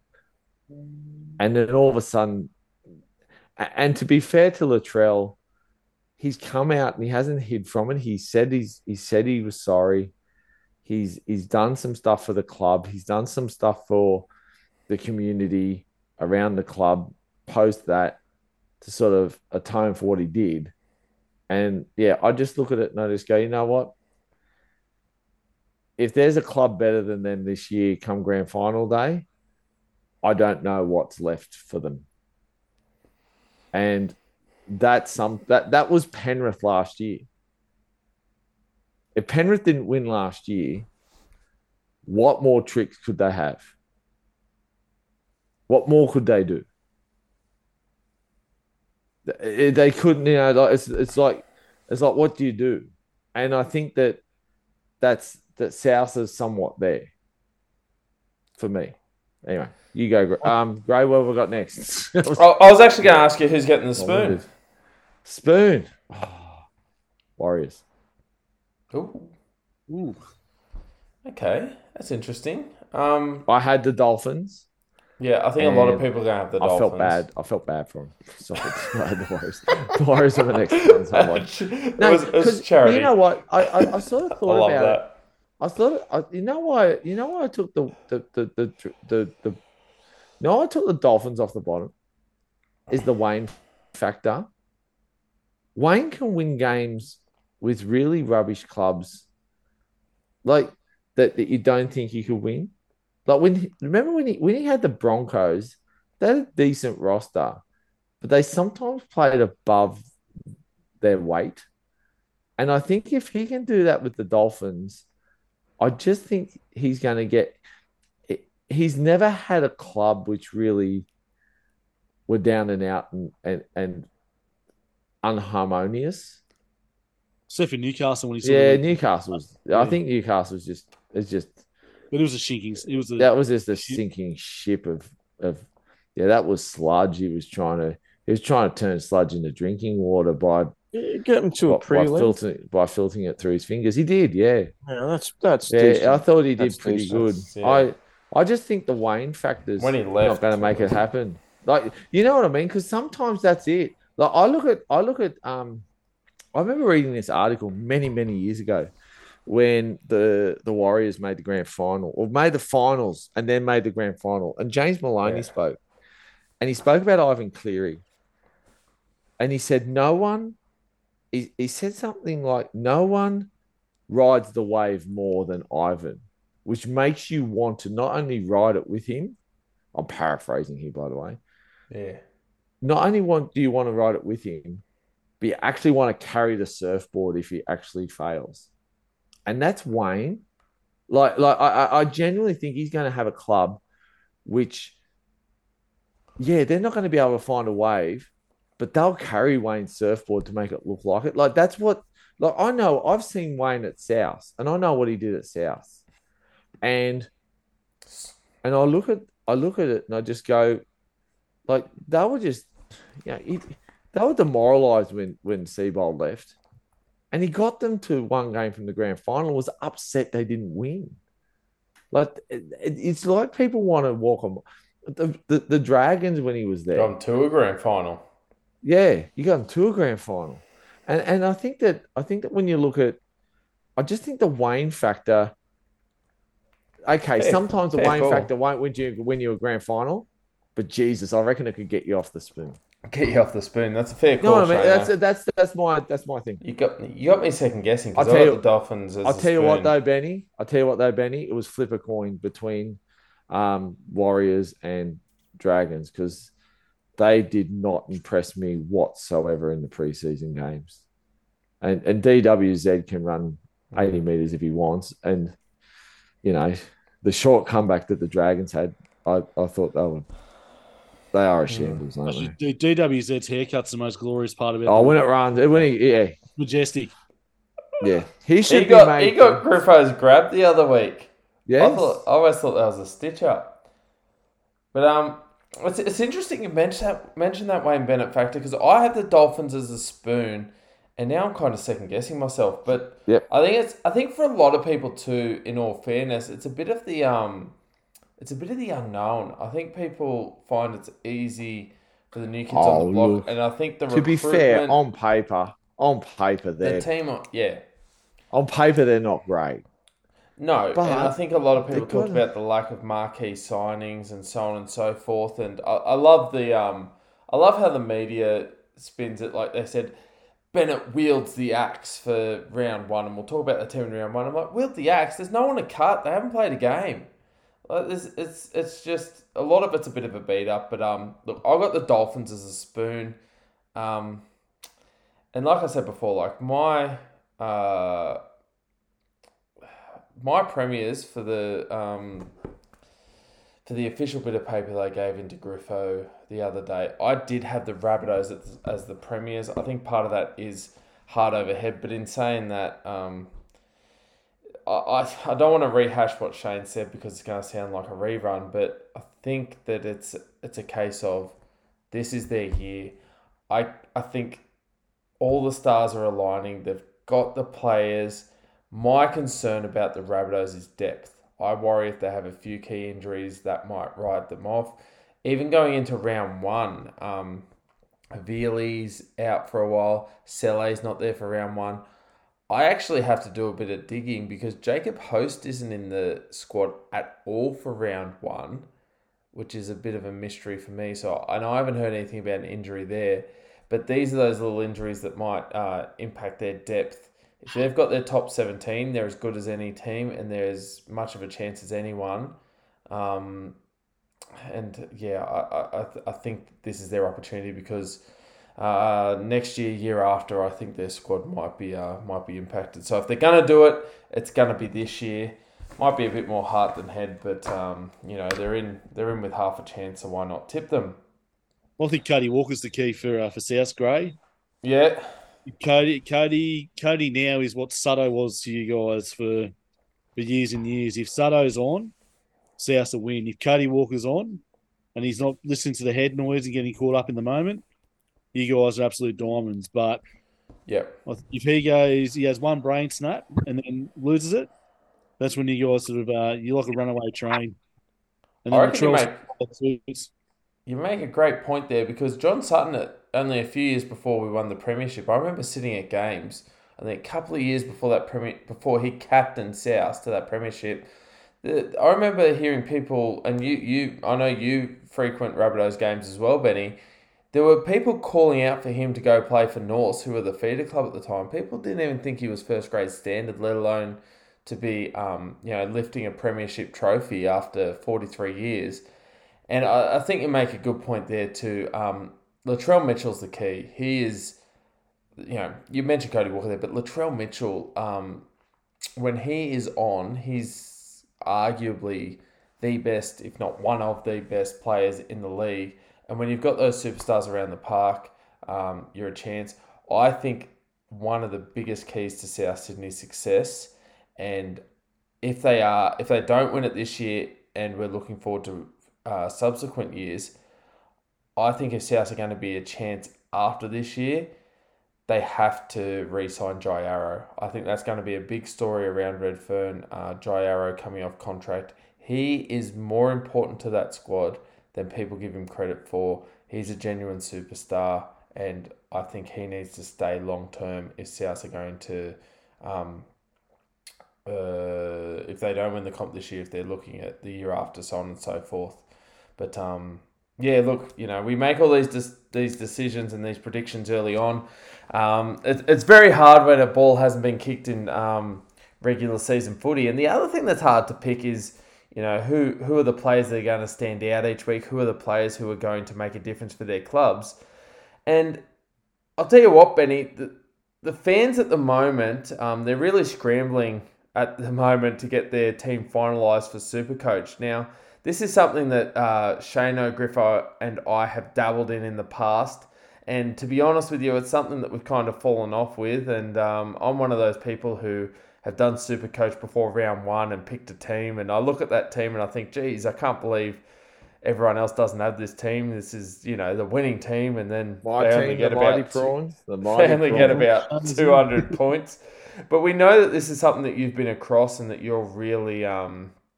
you're really savvy with. I just want our listeners to succeed, and this is part of the rugby league success. Definitely. It's all about the listeners, and we're just all about having a good time. That is. And really with the Supercoach, there's a lot of different aspects of it you got to look at. Because you are working with a salary cap, I want to ask you about your Supercoach team this year. And first of all, who's your cheapie? I want to start off and get people sucked in and go, okay, here's the guy I can get for nice and cheap and might score me some points. Who's your cheapie, whether it be of the round or the year so far, who do you think you got to have at the moment? There's a lot of good cheapies out there. Like, if you listen to all the talking heads at the telly with Tommy Sangster and that, but the guy I cannot go past for my cheapie is actually from the Titans. Yeah, he's a winger he scored 6 tries in the preseason challenge over the 2 games. Yep. Alafina Khan Pereira. Yeah, he's a centre winger. He was the top try scorer in the Queensland Cup last year. Absolute motor on him. He's big, he's powerful, he's strong. Knows how to find the try line. Knows how to stay inside the sideline as well. He looked outstanding. In the bits of Q Cup I saw last year, he looked brilliant too. And he's only just turned 20. So Khan Pereira for me is one, but the other one that you talk about the Wayne factor, and today or yesterday's big headline. You're going to bring up the axe, Isaiah Katoa. Yep, I agree. Was he 216,000, Benny? Yep. Something in that regard, and which has caused a bit of controversy in its own right as well, because all the other cheapies have been 200,000, 800. Yeah, Katoa, because of his international status, has gone up to the 216, even though he hasn't kicked the ball in anger in the NRL field. Can I? What do you think of Jermaine Hopgood? He's at 298 or thereabouts. I'm excited for Jermaine. I'm really excited for him. Yeah. I actually think that bit of super. I thought that's super coach gold there. Yeah, Jermaine's fantastic, and I've watched Jermaine come through from SG ball at Penrith. I've seen a lot of him come SG ball the 20s, captain the 20s. Captain New South Wales Cup. He's on the fringes of first grade for so long, and he's just outstanding. And they're two great players to have on your reserves list because come Origin and bye time, they're going to get used. Well, that's the buy's going to be the big influence in Supercoach this year too. You've almost, you're going to. There's nothing worse than buying a cheapie. It gains in value, and then you can't get them back. Oh, that's exactly right. And even too, I'm going to pick up this fella. Oh, he's got to buy round 2. Oh, so I can't cash in on him until round 4. Yeah. Yep. And then the ship sailed. Yep. Or like you look at Manly with Josh Schuster out for 2 weeks. Yeah. Not that I'd pick up Cooper Johns for my team in heartbeat, but Kyo Weeks, who's on the bench in 14 as a backline utility. But the thing with Josh Schuster is, Josh Schuster, not bad to bank away. What is he? 5'8" second row, I think, double for 240. Yeah, 240 thereabout, 241 thereabout. Like I saw him and I went, wow. I've banked him for that. Yep. Mate, that's why you're all over it, Benny. He is all over it. I'm gonna put you on the spot here a little bit. I'm gonna go the opposite end of the scale. Can I also look at the hammer? I know we look at cheapies under sort of 250. Was it cheapie officially under 300,000? Is that what we call them? I'd say under 300. There's a few that are on that. Can I throw out there the hammer 330 200? Yeah, wow. Combine that with Isaiah Katoa, Shana, and he could be on to something. Can I also give you this? Is that he's also can I also the Hammerside toe by Fido? He's also a double position player this year, and that's the big thing you got to look at too. As I was sitting with the Chameleon today in our workspace, and I was looking busy, looking through all the numbers. Yeah, the dual positioning thing is huge, and that was where interesting ones to sort of look out for. And for me too, the whole dual position thing. I think a bloke like Brandon Smith that's going to bite this year because he's gone from a dual position second row forward and hooker to just a straight hooker. But you don't know how Trent Robinson's going to play him. Is he going to play 60 minutes at hooker and then Jake Turpin come on, and then he move into the forwards? Is he going to play 45 minutes at hooker and nothing else and gas himself out? And he's sitting on just below 500,000, but you don't know what you're going to get. There's a guy called for the Dogs, Paul Alamotti. Yeah, what's he? He's just over 200,000 too. Like, interesting. He played SG ball last year, Shano, and absolutely carved it. He's huge, like big body. Yeah. It's and I think and Griffo says it in the order that I can never remember. It cracks me up. Good old Charles Nickel Clockstad. What do you call it? What do you call it? I can never remember it, but it cracks me up every time. I think he's at 3. He's just over 300. Official pronunciation, Chameleon. Oh, I think we've lost the Chameleon. Is he muted? We can see his mouth moving, but we can't hear him. We'll have to just double check with the Chameleon there. He might be having technical difficulties. It's a bit unusual for him. So look, that's a bit of he does. That's a bit of an interesting change. And that's one of those things you got to keep an eye out for, as Shano said this year, Benny. Some of the changes, because you do have players moving from dual position to single position and vice versa. That's where Nico Hines last year for Supercoach was absolutely fantastic, because you had the dual positioning on him at fullback and half, and that's what got a lot of the bigger teams over the line. Is he? What's his status this year? Is he exclusively a half? He's exclusively a halfback this year. Yeah, so that might impact a bit on points and where they put them in. Most expensive halfback as well. One of the classics. One of the classics this year is Sean Kepi. I think he's now the front row forward, second row, and he probably will end up playing lock. So starting at front row this week. Yeah, it's funny. Yes, that's true. That's very true. So did you just say that Nico Hines was the most expensive half? So he'll cost you more than Cleary. Is that correct? Yeah, absolutely. Yeah. basically because of what he did last year. What are your thoughts on that in regards to value? Because obviously Cleary, he's in a team that's going to do well, score a lot of points, goal kick. I mean, I have him for top point scorer this year, so you'd think in Supercoach the players that score more points on the field will impact. But, I mean, we're talking about the top players now. Who's your best toppies? Who's your must-haves? Who must you have? Must-haves? Because you got to spend some... Tedesco's my number one. Number one. Mainly for the fact that the Roosters are ruthless. And you don't know what's going to happen with Tommy Turbo at the moment too. So my must-haves this year, Tedesco, Valentine Holmes, Cody Walker, Nathan Cleary, Cameron Murray, Payne Haas. Yeah. And Harry Grant at hooker. Yeah. Okay. Very good. I always like that in Supercoach, the Murray-Yo conversation. And I just think that it's funny. They're always about the same amount.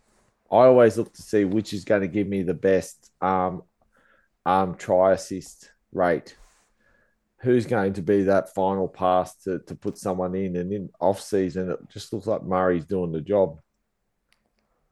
But I know in years past for South fans. I know News Justin, your other show knows they are big Supercoach player as well, and him and I are always talking about Supercoach. And he was constantly frustrated by Murray moving to an edge. Yes. He put the captaincy on him every week. Yeah, 100%. And the other thing is because you in that sense, the thing with that centralized lock position, you need those tackle counts to get the numbers done. That's exactly right. I agree with you, Benny, on Cleary. I think when you look at goals, when you look at try assists, when you look at scoring tries, points wise, he just has that edge. Kicks in general play, good kicks in general play. Never throws a forward pass.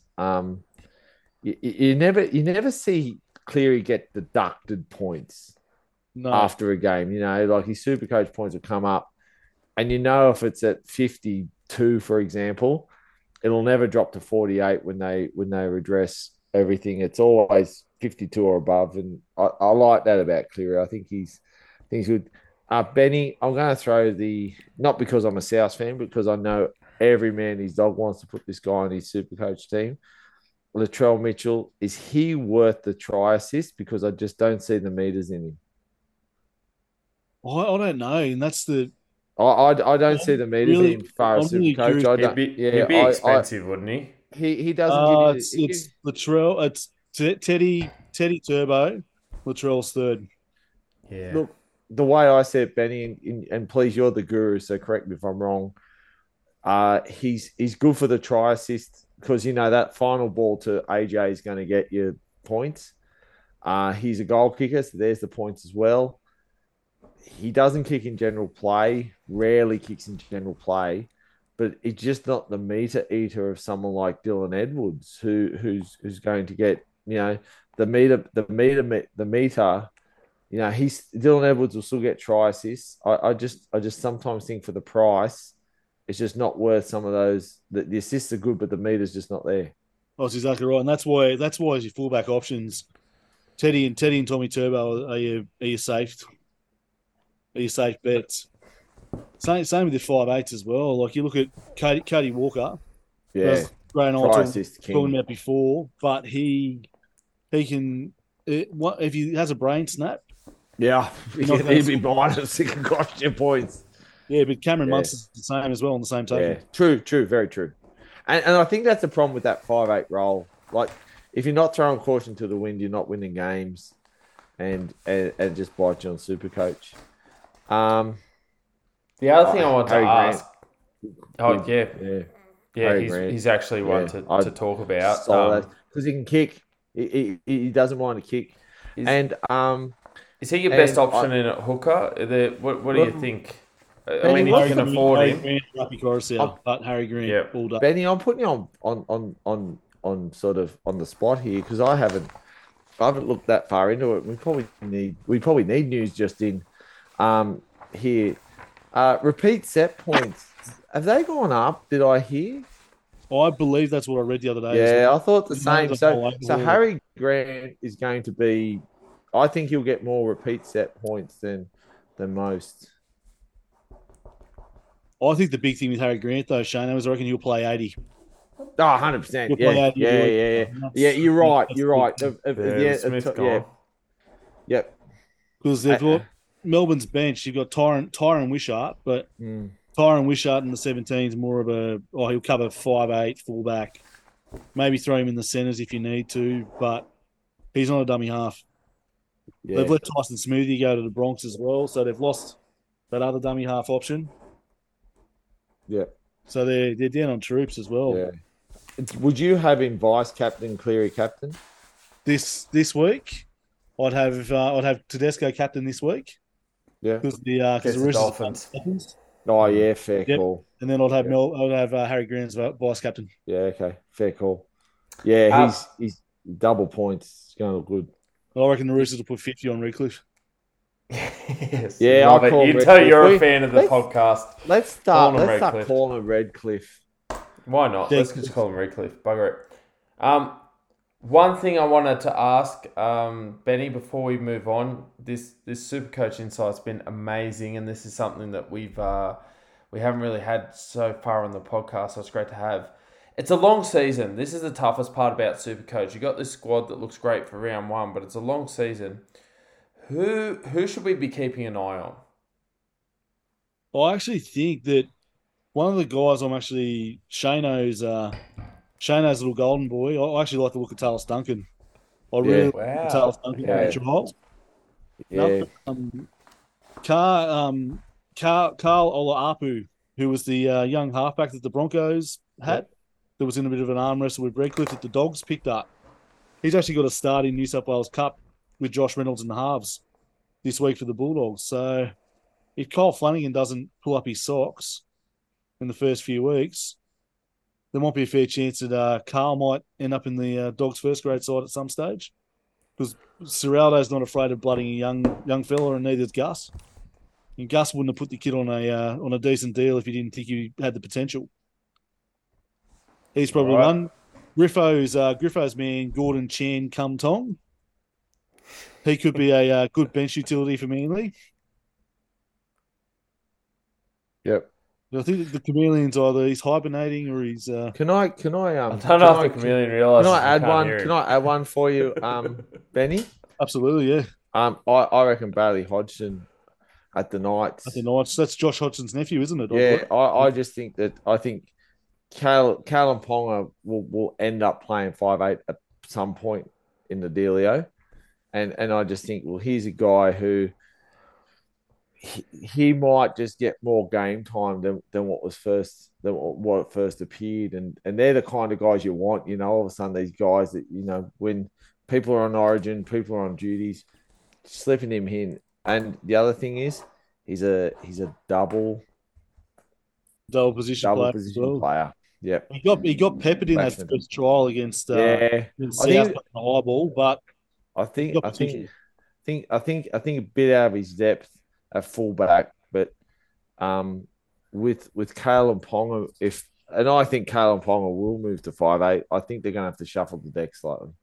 Well, I think they might be on the Titanic, but they'll be shuffling the deck. Yes. Yeah. Well, they've lost a bit of backline depth as well. There's a young fellow by the name of Christian Mapalungi.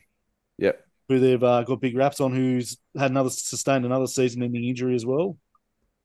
So that opens up another, and he played a bit of fullback and a bit of centre. But they've got picked up Lockie Miller from the Sharks as well. So I reckon Lockie Miller might make that fullback position his own. But I actually think that I think KP and Jackson Hastings in the halves is the stability that the Knights need, with a fit Jaden Brayley at hooker. Yes. Remember that couple of years ago, Brayley's off season was just outstanding. Like it was just get that form back. Yeah.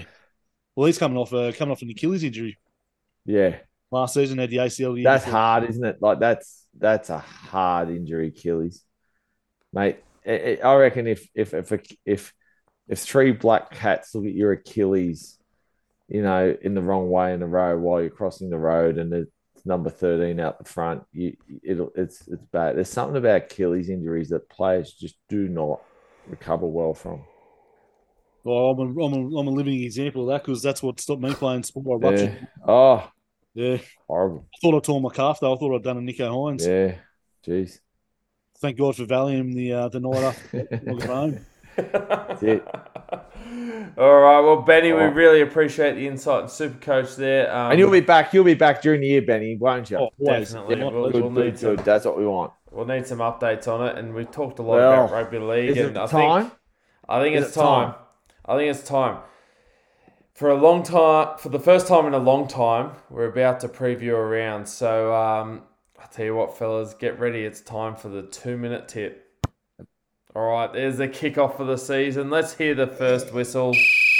There it is. That's it. We're kicking off. We've got round 1 to preview. Oh, geez, I'm excited. And it all kicks off tomorrow night as we're recording this. As you know, we record on a Wednesday. Thursday, the 2nd of March, will be the first game of the season. We've got the Eels taking on the Storm. This game is going to take place at CommBank Stadium in Sydney. We do have the late mail news here, fellas. Bailey Simonson has dropped out of the side tonight. He was named earlier on the week, but he has succumbed to that, I assume, shoulder injury he suffered in the grand final. We'll see how we go. Lumi Lumi's in. He's joined the Eels on a training trial deal this year, so very interesting to see how he goes. Wanga Blake, Matt Dury, Bryce Cartwright, all been named. Sean Lane's a big out for them with the busted jaw. Nathan Brown's got that hamstring That's injury. huge. That's a massive injury for that club. Sean Lane. Yeah, Massive. That's a big one. Injury. That's one of the biggest stories, I think, injury-wise. I know we talked a lot about injuries coming out of the off-season, but the Sean Lane one I think is massive. To compound that, as I said, Nathan Brown, hamstring injury. We know that Ryan Madison is actually suspended for this one. I know there was a bit of talk about that. His own stupidity for not being too proud. That's ridiculous. Yes. Can you hear me? Yeah, we got you, Griffo. Yes, got you, Griff. Yeah. That's ridiculous. Yeah, it was crazy, and there's nothing else you can say about it. What's the club doing there? He tried to do the backflip. Anyway, we spoke about last year. Yeah. Anyway, I was wondering why Sean Russell didn't come in for Simonson, but looking, he's suspended. He's suspended, Yeah, I really think he's a good player. Right? It's unfortunate for the young guy. Opportunity arose, but suspension. I don't know what he did. Another St. Dominic's product as well, Griff. Penrith boy, Sean Russell. Is he? Yeah. I thought it was. So Zach Seni, who. Yeah, I knew Seni was, but I see Sean Russell, Blacktown Pats, Ralph Silver. He was at Doms and then Blacktown Pats. He's a Cambridge Park boy. There you go. Yeah. Speaking of former Panthers, Jermaine Hopgood, he's in the side, and probably the biggest inclusion coming from another club for the Eels, Josh Hodgson. He's going to play his first NRL game for them at hooker. The Storm, when you look at the makeup of their side, they went out in what would have been round 1 of the finals last year. They've got some changes, obviously, forced from the team we're used to last year. Ryan Pappenhausen, as we said, he's the biggest one of those. He's going to be unavailable for at least 8 weeks, we're hearing. And a lot of players also leaving the club, looking to link up with head Dolphin trainer Wayne Bennett, the Bromwich brothers, Felice Kafusi. You guys also mentioned that Warbrick, he's going to be on the wing there. He's been rewarded for that strong trial form. Wishart on the bench, he's done well to get that utility spot there. Some other players on there that people may not be familiar with, the likes of Jordan Grant, Chris Lewis, Alec McDonald, a bit of a new look Melbourne Storm side here. We've also got to keep in mind coming into this side, but not yet this week. Benny mentioned earlier on Tarek Sims, he's still out with that calf injury. Tapo Maroa has a toe injury. So a few players still to sort of come into this side, but I think really the main story here, Shano, it's not really the Storm that we're used to. No. But we've got to also remember with the Eels, few personnel changes, but this is a team that they were the runners-up last year. I agree. They had a massive year last year. You've got them, and most of us have them obviously in the 8, but I do, you do. Benny's got them in the and Griffo. We've all got them just making the 8. I think you had them at 7th, Shano. So you're seeing a bit of a slide from the Eels. If you're going to come up against the Storm, though, they do have a few key players out there. It's a bit of a hoof-on, isn't it? And the jukebox is not out there for Melbourne is the big thing that I actually reckon Para specials tomorrow night. Oh, Benny's done it 2 minute tip in 2 seconds. Done it. I actually think, honestly, the big out for Melbourne is not Pappy, it's Justin Olam. Yeah, I didn't mention it. We talked about Justin Olam versus Bunga Blake. Yep. I look. What do you reckon, Shano? I think this is hard to pick them broken nose this game. I look across the 2 players for me. I think for this game is Clint Gutherson, number 1, Xavier Coates, number 5. Strange you say a winger is going to do some things. I think Munster will want to play wide. I think he's going to want to hit Remus Smith and see what happens from there. I think it's same with Tonamapia. Lumi on the wing, he's going to get bombed all night. Brown and Moses versus Munster Rahone. And Hughes. Look, I've actually got the Storm and the nail biter. I think this is hard to pick the broken nose. I'm not as confident as Benny with the Eels special. I actually picked the Eels early. I thought maybe the Eels. When I heard that Olm was out, I thought maybe the Eels. I just think the Storm just have a few players in some key areas. I actually think Harry Grant is just a great player. I think he'll run wide, won't he? Yeah. The guy that needs to, I think the guy that just needs to pull his socks up is Christian Welsh. I think he's on notice. He's the captain, incidentally. I think he's the guy who's going to have to really steer this ship. If they lose tomorrow, as Benny said, and the Eels win, I think it's going to be what happened on the field and how's the slip sheet. Can I just say this? I think for the first time in a long time that the Storm is outmatched on the bench. I actually like Para's bench. I like Para's bench. I do like Para's bench. And even their reserves, I like Para's bench more than the Storm. I just think for me, it's the Storm. All right, Benny, you've got a lot to say about this game, and obviously I think the fans are chomping at the bit to hear about why the Eels might win this, especially those Para fans. What are your thoughts here? What makes you so hot on Para? I actually think we're looking at the young Tonamapia as well. Like, he's come back. He may as well call himself old Tonamapia now because he's been out for a while. He's gone and done his Mormon mission. He's come back. Respect to him. Had a run with the Titans. But I think that, the one edge is going to have a really inexperienced side on it, which will probably be Will Warbrick and young Tonamapia, and it'll be Remus Smith and Xavier Coates on the right. So I'm not sure how Hughes will work with sort of floating across the Munster to get to the boys on the left edge. I think Tarek Sims is a huge out for Melbourne as well. So I actually think that Tarek Sims, left edge, Eli Katoa on the right. To have the two of those back rows running in tandem, I reckon, would make Melbourne threatening. But Matt Dury looked really good in the trials. But I think the fact that you said it before as well, Shane, the bench. Parramatta's actually gone big on the bench. I can't remember the last time Brad Arthur picked the side without Jacob in the 17. Yeah. Which was a wasted bench spot for me. And I reckon that was part of the reason why Para in the grand final didn't have as much punch in the centre of the field. there was a wasted bench spot having Jake there. Makatoa, solid. Junior Polo and RCG will play 30, 35 minutes in that first half in the middle. I think Josh Hodgson might turn a few heads as well, because what I saw out of him in the trials I liked. But also, it depends on the Moses factor too. If Moses parts the seas and leads Parramatta to victory, they'll look great. But if this contract crap's still going on, who knows what's going to happen? But I'm still sticking with Parramatta. Yeah, interesting to see if that'll be a bit of a distraction, because there's a lot of talk about what he's going to do, and a lot of the talk is that he's going to stay with Para.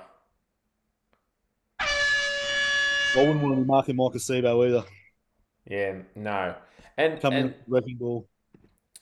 Did I see right that he's re-signed this afternoon? I don't know if that's news that you guys have seen as well. Sebo re-signed. Yeah, so it was at 2025, I think they got him locked up to. Griffo, I know as the Chameleon, you're used to changing colours. There's a couple of players here that have changed colours, but one thing I know that you've been very vocal about in the podcast over the preseason is the fact that you see the Storm struggling early on in the season, particularly without Pappenhausen. Do they struggle to the point this week that the Parramatta Eels are able to defeat them? Look, I don't think there's an easy game to tip this week. Agree. And this is probably the hardest game. I'm actually tipping Melbourne, which I'll probably regret. Para's actually got a really good, over the last few years, but a really good record over the Storm. In saying that, the teams are quite different to what they've been for a few years because of all these injuries and players moving on. Well, large amounts from both teams have moved on. I don't think either side is anywhere near as good as what they were. A lot of that's to do with injuries currently. I'm just tipping the Storm because they have Munster, Jerome Hughes, and Harry Grant, and I just think they'll get them home. But it wouldn't surprise me to see Para win. I'm looking forward to the game because I'm really not sure how it's going to go, which makes for a lot of interest.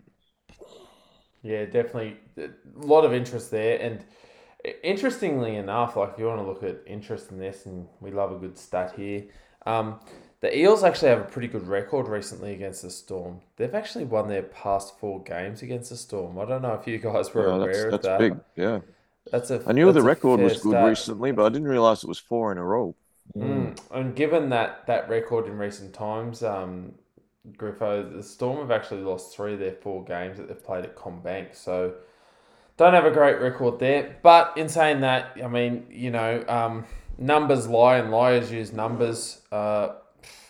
The Storm haven't lost a round 1 game since 2001. Wow. That's a phenomenal record, isn't it? Like the fact that they haven't lost a game in that long. Sorry, Griffo, I think I used the end of your 2 minutes there. But I'm a bit with you guys. I know that Benny's got the courage to tip Para. I'm going a bit more of the safe route. I'm going the Storm with the caveat that I'm not surprised if the Eels get the win. But these games like this, they're very hard to pick without seeing the teams play in full flight. But I'll go the Storm. But geez, it's going to be a belter to start the season. All right, moving on to game 2 of the NRL season. That'll happen the early game on Friday, 6 p.m.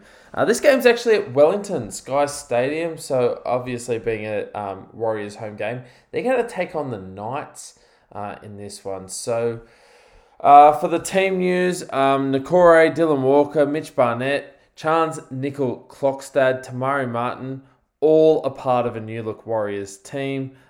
Willie Ame going to play his first game for a long time. I think the last time that we saw Braden Willie Ame was in round 18, 2021.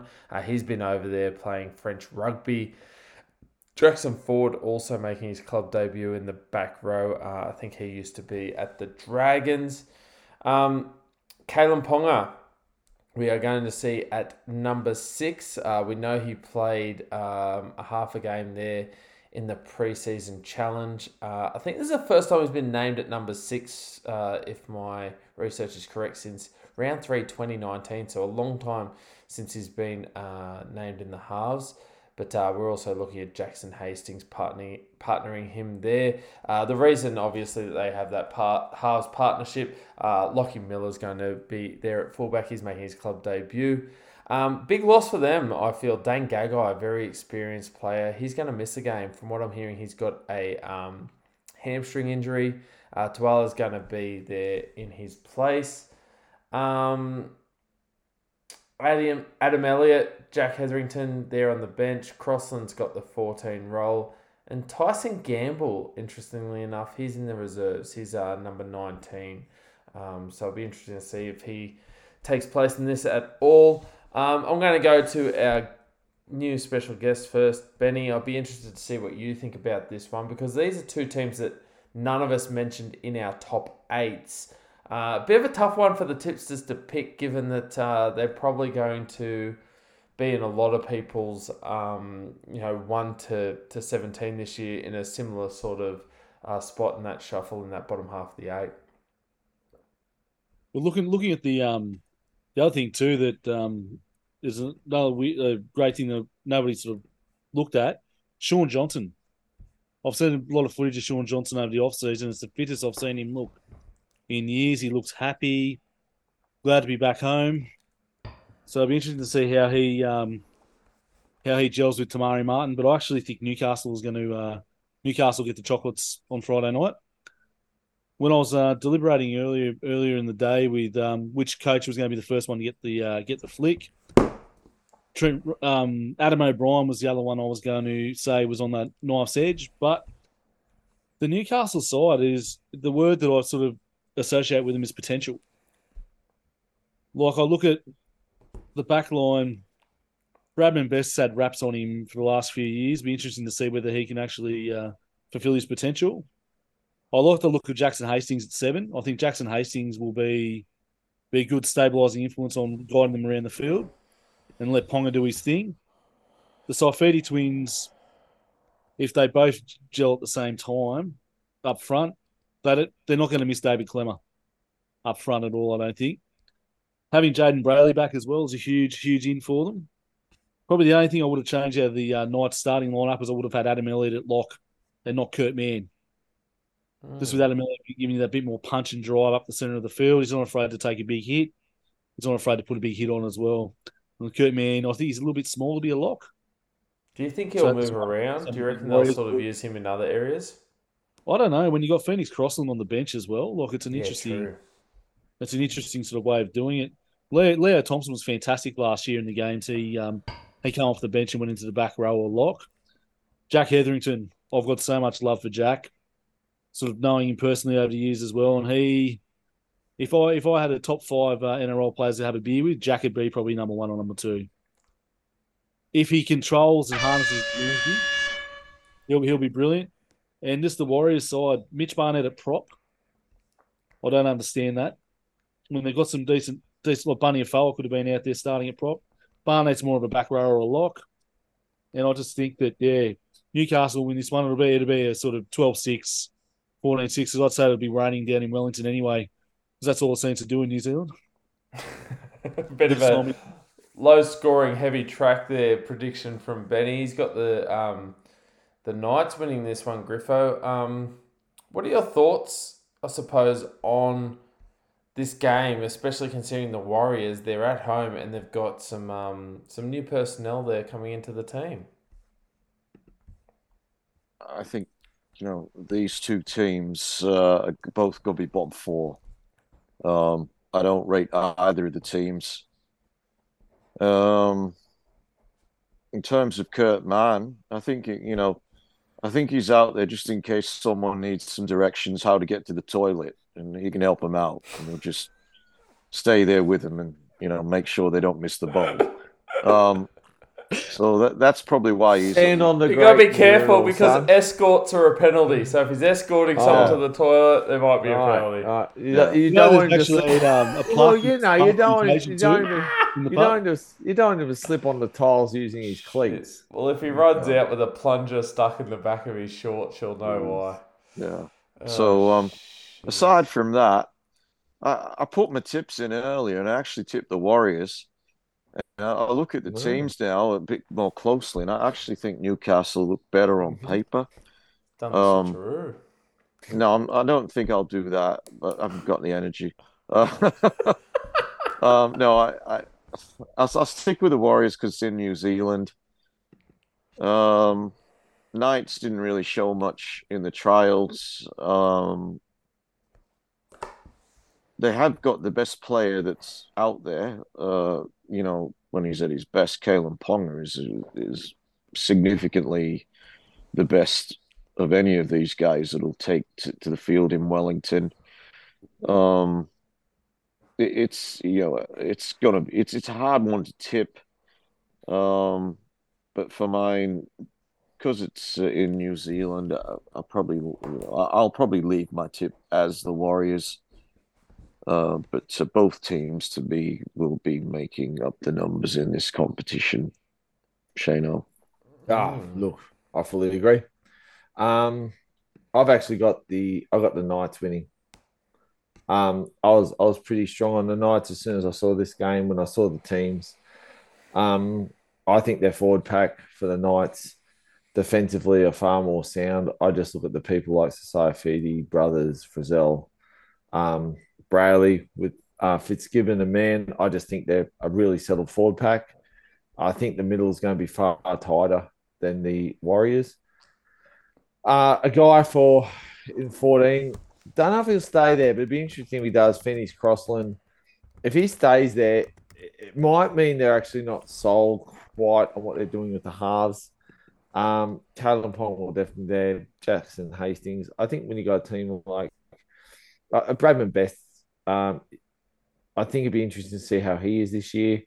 The big thing is Lachlan Miller. If Sean Johnson decides to bomb the daylights, and it's probably going to be more Wade Egan, to be honest with you, the daylights out of Lachlan Miller. I'll be very interested to see what happens with that young man. I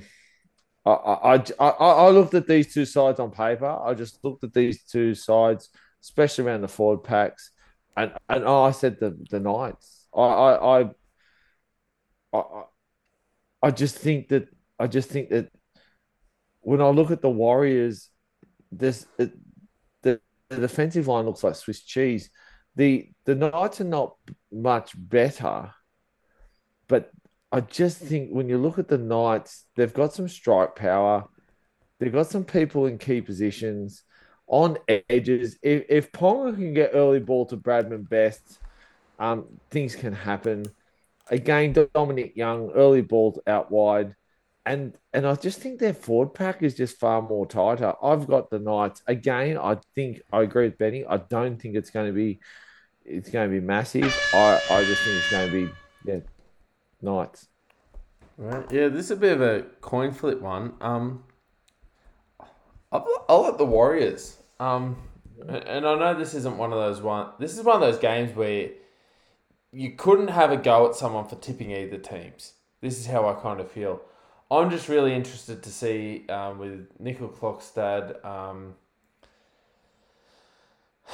I actually think there's a few additions also to the forward pack. I'd be really interested to see how Barnett goes. He'll be up for a massive one, obviously, against the Knights.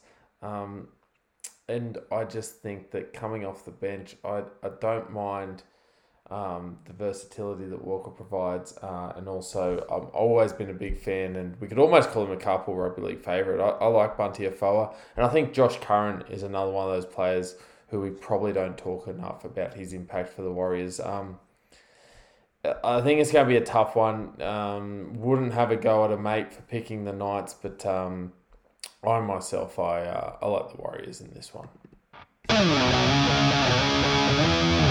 All right, third game of the season. Here we go. We've got the defending premiers at home. The Penrith Panthers will be taking on the Brisbane Broncos on Friday Night Football.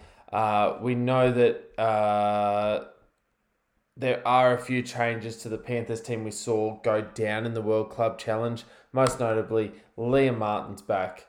Dylan Edwards, the deserving Clive Churchill medalist from last year, they're back. They're good to go. From the starting 13 of last year's grand final, they've got 11 of them there, so some superstars there for sure. As we mentioned earlier, Taylor May, probably the biggest name missing from this team, the biggest story out of Penrith.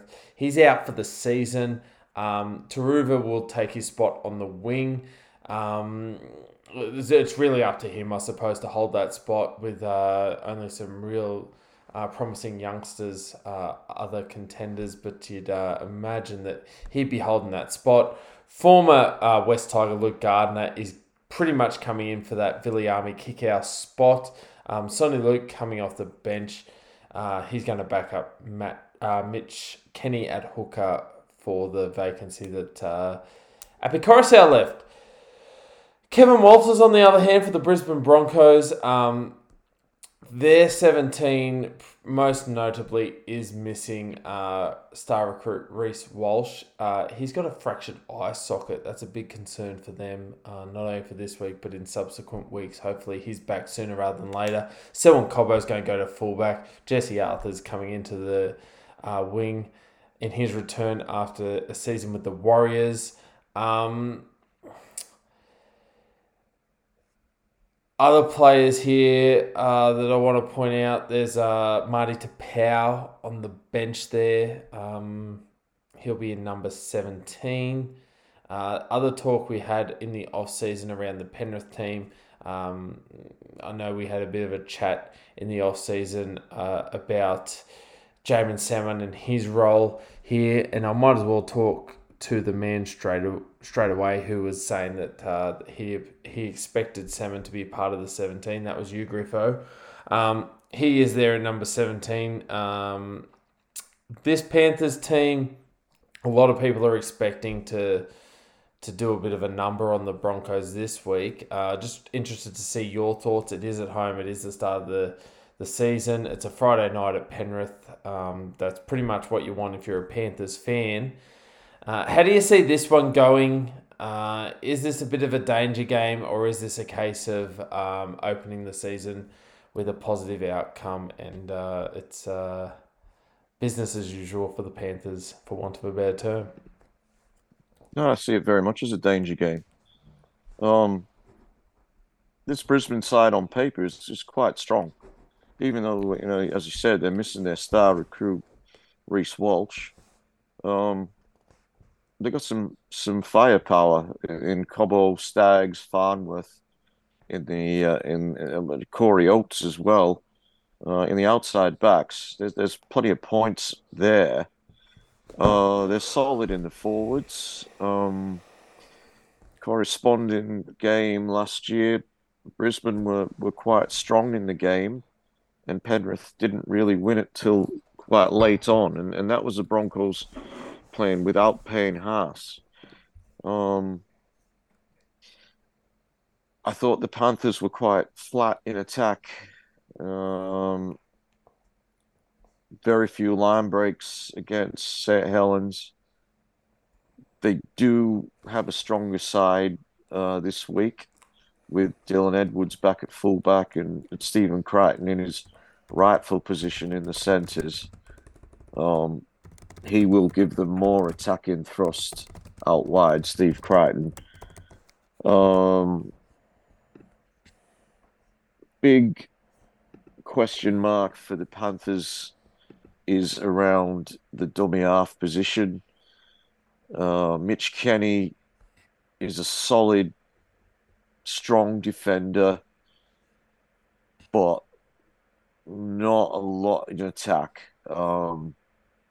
So opposition defenses are not worried about what Mitch Kenny is going to do, like they would have been with Appy. Sonny Luke has that attacking flair, and I'll be interested to see how much game time he gets.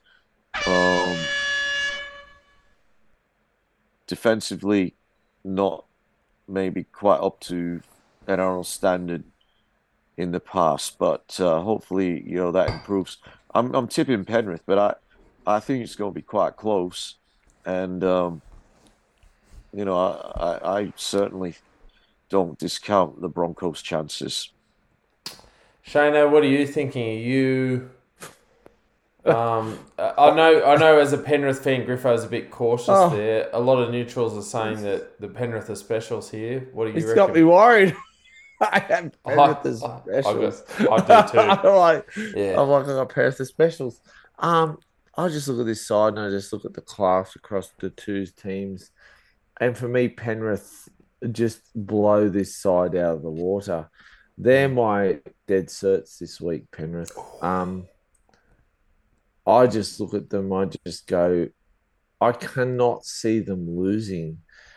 I agree with Griffo. I do think there's some interesting. I do think there's, for Penrith fans, they'll say, here there might be some things.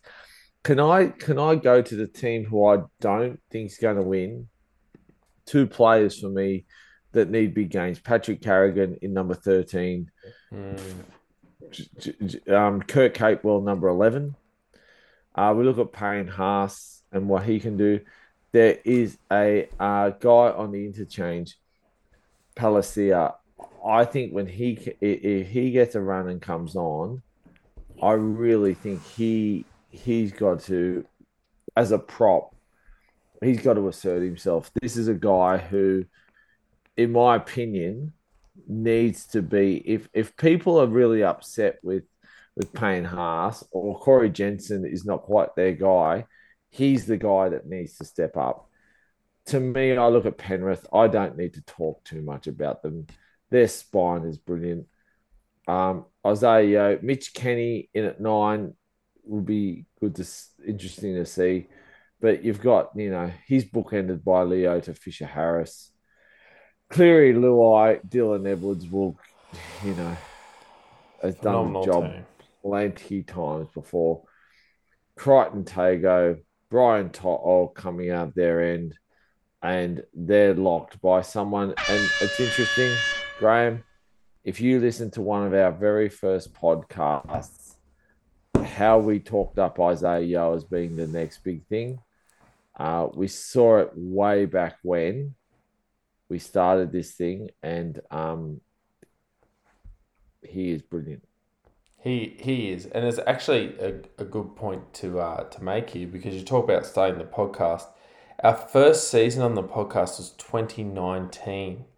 So we had 19, 20, 21, 22. This is 23. This is our 5th season that we're covering here on Carpool Rugby League. A bit of a milestone for us. Benny, you're very close within the Panthers, I suppose, fold, whatever word you want to put there. You're very close to the club. You're very close to some of the people within the club. Be interesting to get your insights here. Griffo was a bit more cautious than Shane, being a fan. Do you find that being close to the Panthers here, that this is one of those ones that you can't take for granted? 100%. I actually think that it's a game where we need to come out and make a statement. We've got to show that we've bounced back from the World Club Challenge, where we were bashed. We were bashed by a good, solid front row that St Helens had. We're missing kick out, but I think the big out that we don't really understand how much of a loss he's going to be is Api Coruscant. The day that Api Coruscant re-signed and come back to Penrith it's probably the most excited I've been about getting signed. Things happen. Yeah. Because whatever Api Coruscant did, he directed the boys well. He knew when to hold them, when to fold them, when to walk away, and when to run out of dummy half. Mitch Kenny is fantastic defensively, but he doesn't have the same smarts as what what Appy did. Sonny Luke, on the other hand, I've had big raps on him for years, people forget that in that 20 side that Penrith had that was so dominant, that had Cleary, Luai, Tyrone May, Isaiah Yeo, Fisher Harris. Well, Sonny Luke was the hooker. He actually won the Players Player Award for the under-20s grand final. He was going to be an up-and-comer and then fell off the face of the earth. I think he was also the captain, Ben.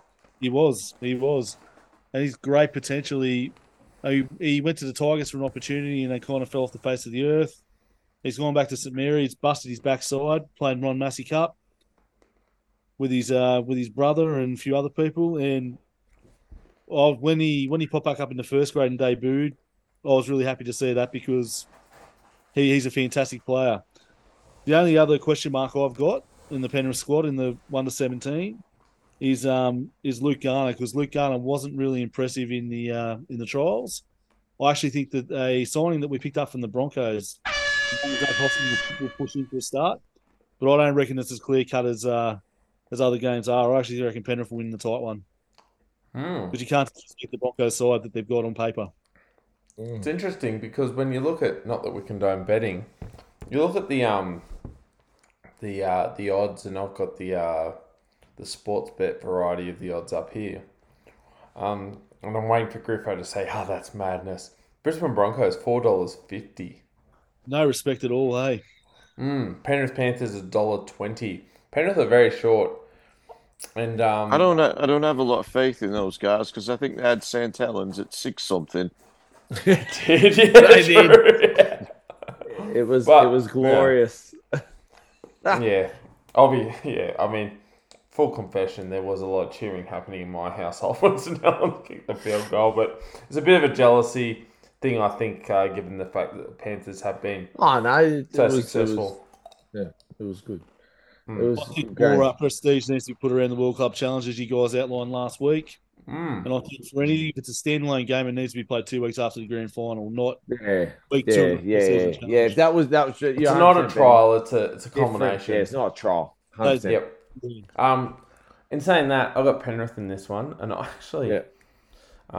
think Penrith will win well. But I said that about the World Club Challenge. I think they're a quality team, and look, basically, when we went through our preview earlier, fellas, we've got a team here that we're saying. All of us are saying is going to make the top 4 against a team that only one of us has sneaking in the top 8. These are the games that top quality sides win. Winning in Penrith is not an easy thing to do unless you are the Panthers. So, look, I'm going with Penrith with this one. I think that's a safe bet if you're in the Carpool Rugby League tipping comp this week. I also worry about a bit of a World Cup hangover as well, Graham.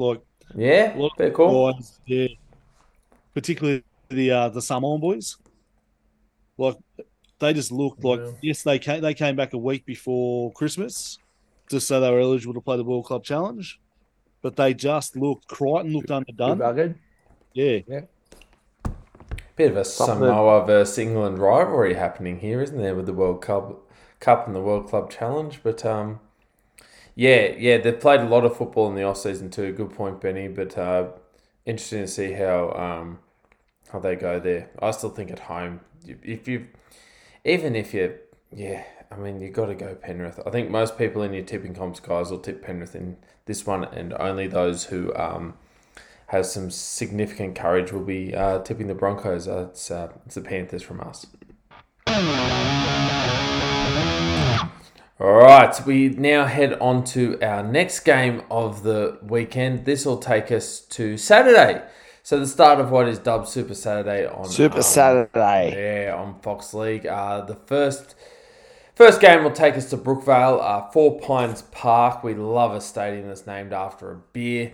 We've got the Seagulls taking on the Bulldogs. A lot of talk about the Bulldogs, guys, in the off-season. They're coming up against a team that won the pre-season challenge in the Manly Seagulls. And the biggest news, I think, in rugby league any week with team news is whether Tom Trbojevic is playing or not. He's passed his fitness test. He's going to line up for his first game since May last year, which is massive for the Sea Eagles. Schuster, as we mentioned, is not going to be there. So we've got Cooper Johns partnering Daly Cherry-Aarons in the halves. Brad Parker, good old Hank Scorpio, he's good to go despite suffering a broken nose against the Roosters a couple of weeks back. Jake Boyovich at prop. It's funny that I misspoke there because the other player I was going to mention is Josh Alawai. So O'Shea Ole. That's sorry. I wanted to get. I think that's a sauce. I had some schnitzel the other day with some that Josh had some Ole on it. Yeah. So Josh Alawai is on the bench there. One of Volandi's favourites. For the Bulldogs, there's a lot of talk about their team and the new players in the team, but one player who will miss most of the season is Luke Thompson. He injured his ankle at training on Tuesday, from what we're hearing. Brown's going to take over at lock.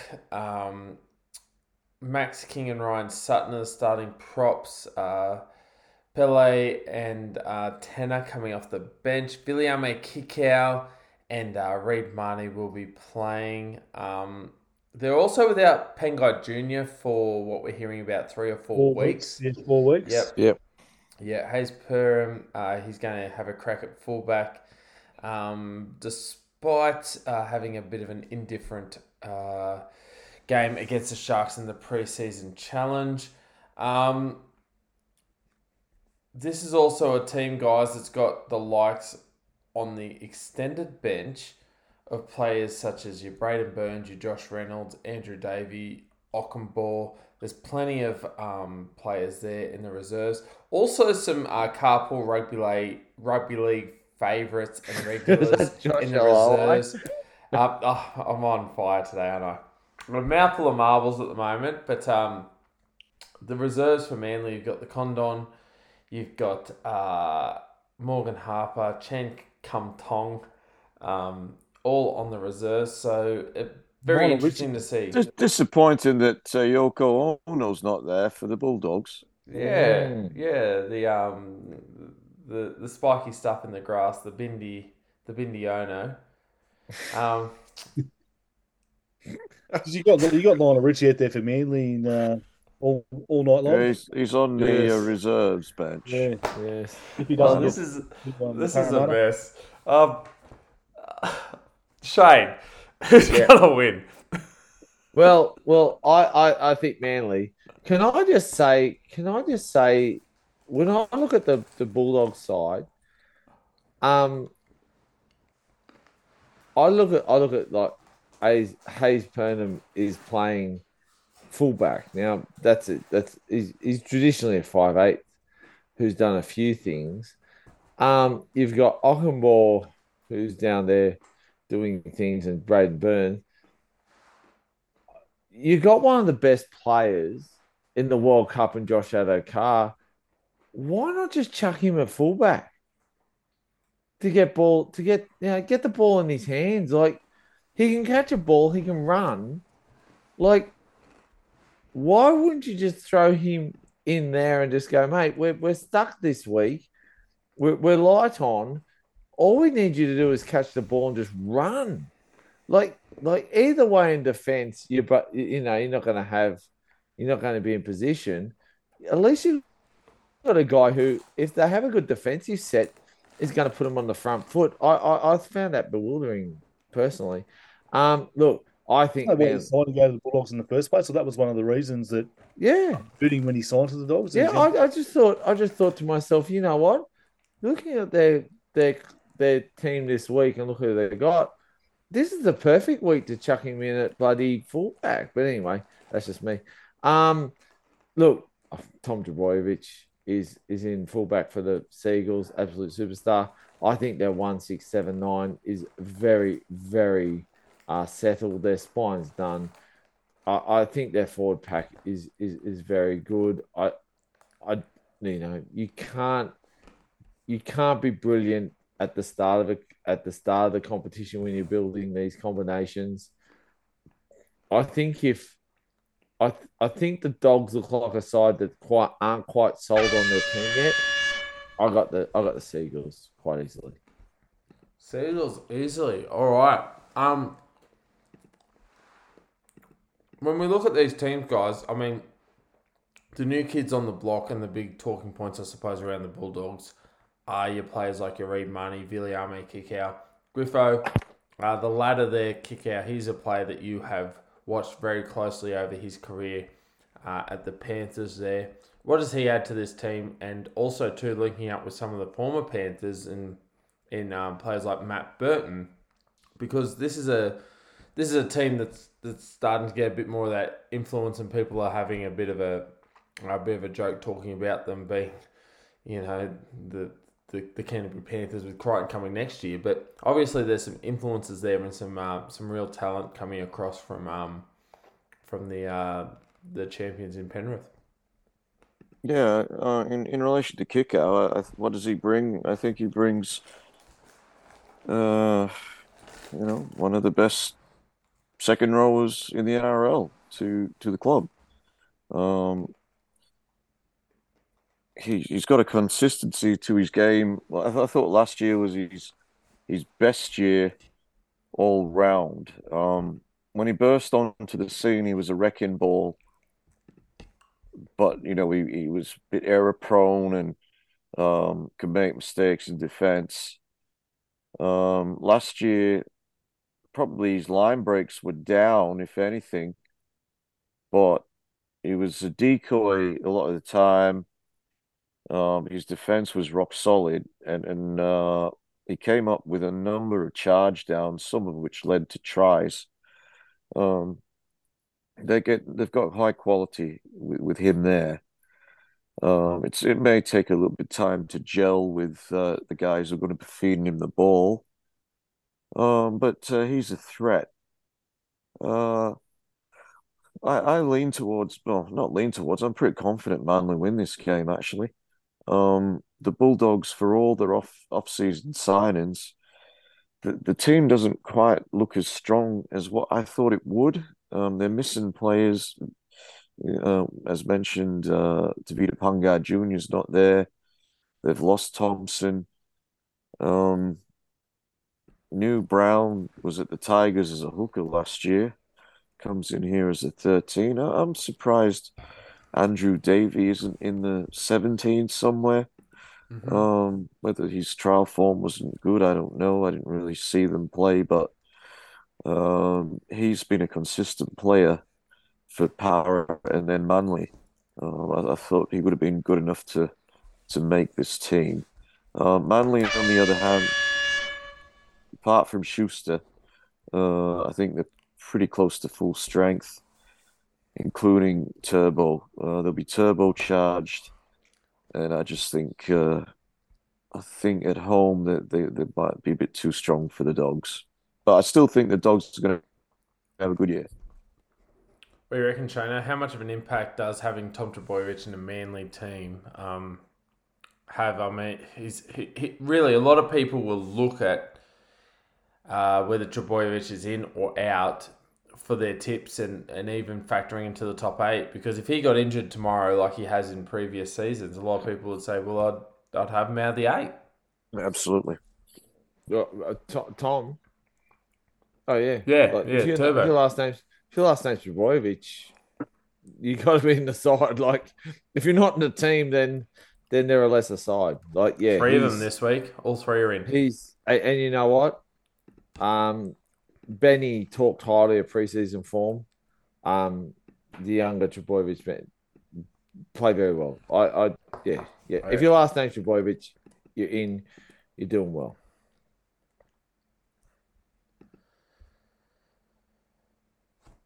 So, Benny, thoughts? I actually, looking at, as Griffo said, the dog side is not as strong as what I thought it would be. I'm still not 100% convinced on Hayes Perham as a fullback, although he played a lot of it for Redcliffe when he was up there at the Dolphins and at Wenty.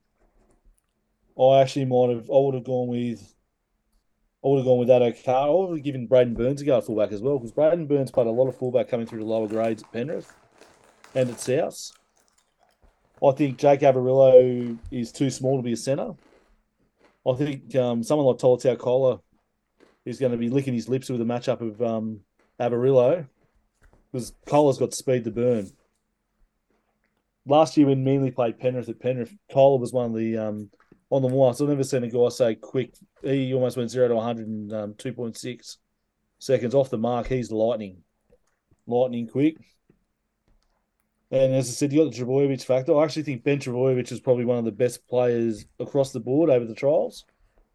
He's also off contract at Manly this year, so he'll be looking for a big year to try and get Manly to lock him long term like his brothers. Ethan Bullimore I like as well. I think he'll offer a lot off the bench. Jaden Tanner debuting for the Dogs, another Penrith junior. He came through Penrith Harold Matts SG Ball 20s. Not bad for a front rower, but I question New Brown at lock as well. I actually think for the to get the Dogs fans excited, I would have had Josh Reynolds on the bench in 14. I think Manly comfortably. And the other signing that people forget is Kelman Salungi, who's come across from the Tigers. I think he'll be outstanding in the back row as well.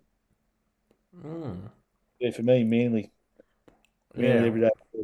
And you can't beat 4 Pines Park unless you're Penrith. That's right.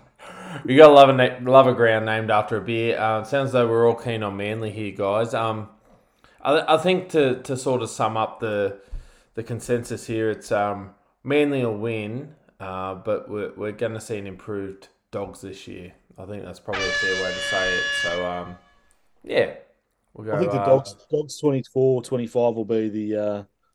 It's like everything. Like people bagged the 5-year Palima and Gustas at Penrith. I think the Dogs rebuilds a 5-year thing as well. Yeah, I think the thing. That's a great point, Benny, because a lot of people did, and it was that it didn't happen in the 5 years. It did end up happening, and it's actually created some very, very good success. 2 in a row, 3-peat on the cards, like that's all come from the fact you keep your juniors, you build a solid coaching base. It's all the formula was there. I agree with you. I think that's a very, very pertinent point you make there. Fair point. I think bringing the all of the old boys back too with the culture of the Dogs of War. Yeah, and like listening to a bit of YKTR Sports, hearing how passionate Willie Mason was about the Dogs.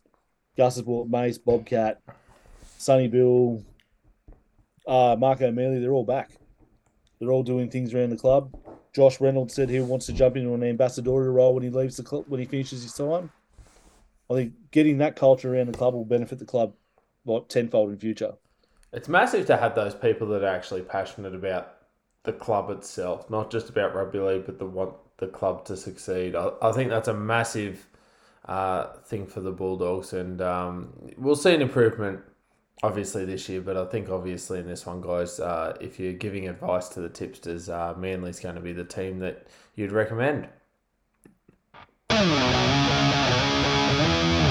All right, next game on Super Saturday, 5:30 p.m.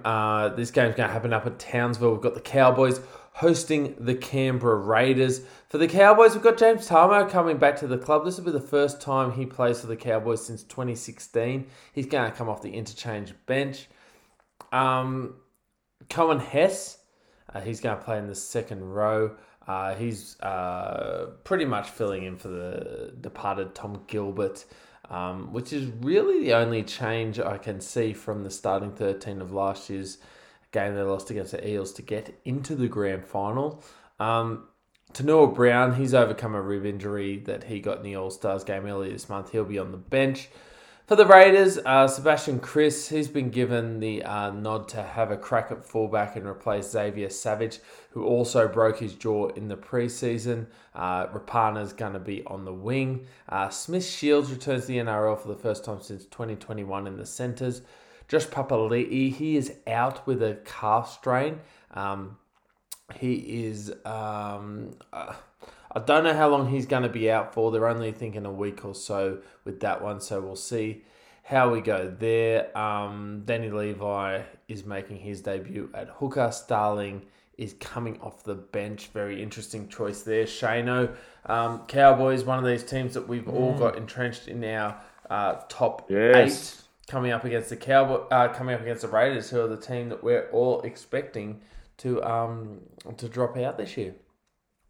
Yeah, I think this. Look, I don't think this is as clear cut as what first appears, but I do think the Cowboys will win.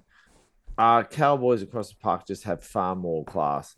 Tom Alomo, you know me. If you're going to talk about spine, you got to talk about the lock.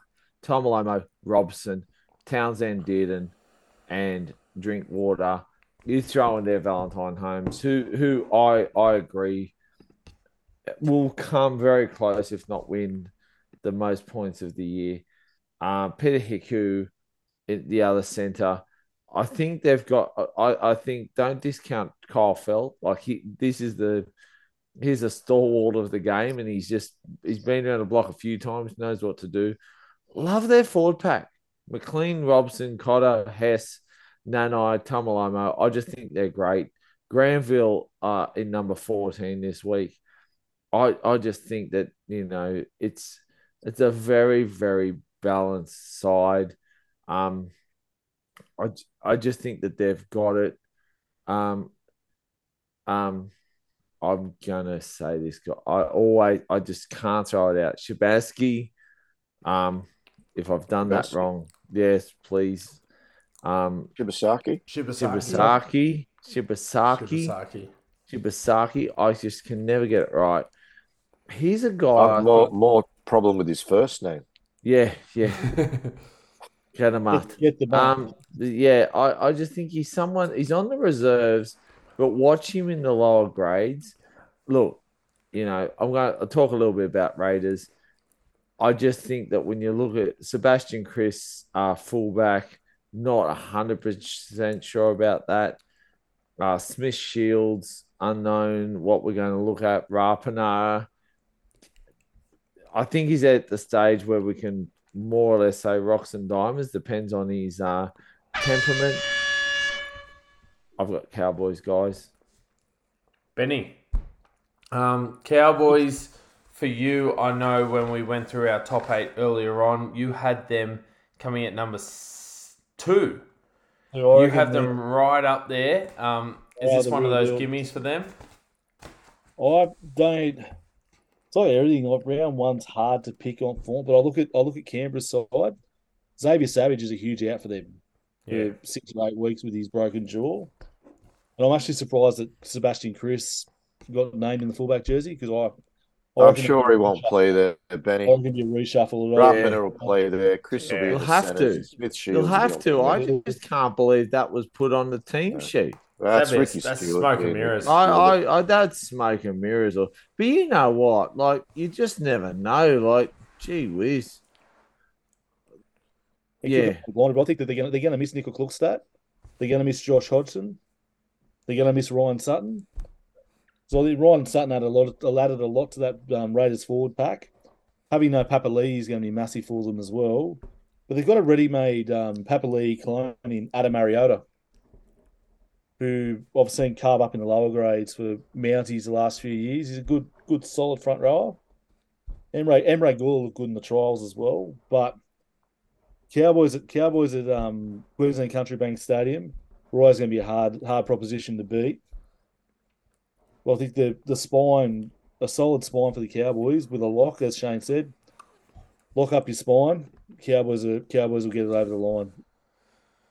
And I think Hiku's defense, and Kyle Felt knows how to finish. And there's going to be a big game moment needed in a game. How many of those has Kyle Felt come up diamonds for the Cowboys?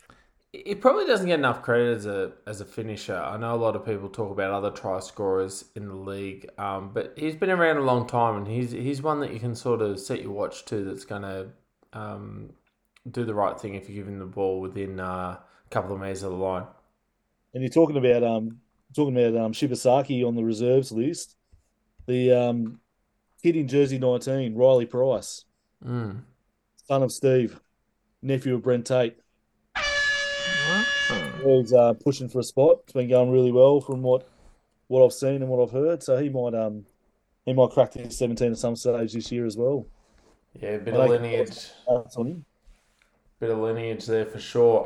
Griffo, are you as keen on the Cowboys as the other fellas in this one? I certainly am. I've actually, in 4 tipping comps on our tip footy, including our Carpool Rugby League tipping comp, and Graham, of course. Details on Facebook. Yep, details on Facebook. So join up, ladies and gentlemen. So details are there. I've actually got the Cowboys as my, my knockout pick. Wow. For every one of those 4 competitions. I thought about splitting it, but no, I just stuck with them. I just think, for reasons that was, being mentioned, I'm really surprised Danny Levi is the 9. Obviously, they signed him. I don't know. The coaching staff there obviously sees something in him that I don't. He's been in the NRL to his credit, but I don't think he's ever been a real effective number 9. Solid at best. I think Wolford and Starling I'd have ahead of him, but those backs, I'm sure they won't play in the positions they're listed. I just think Cowboys are a better team on paper. They're playing at home, and they should win.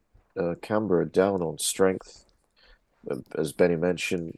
Josh Papali'i and Xavier Savage, 2 notable injuries. Cowboys not quite at full strength. They're still waiting for the balloon to come back, but they look strong. I'm going with them.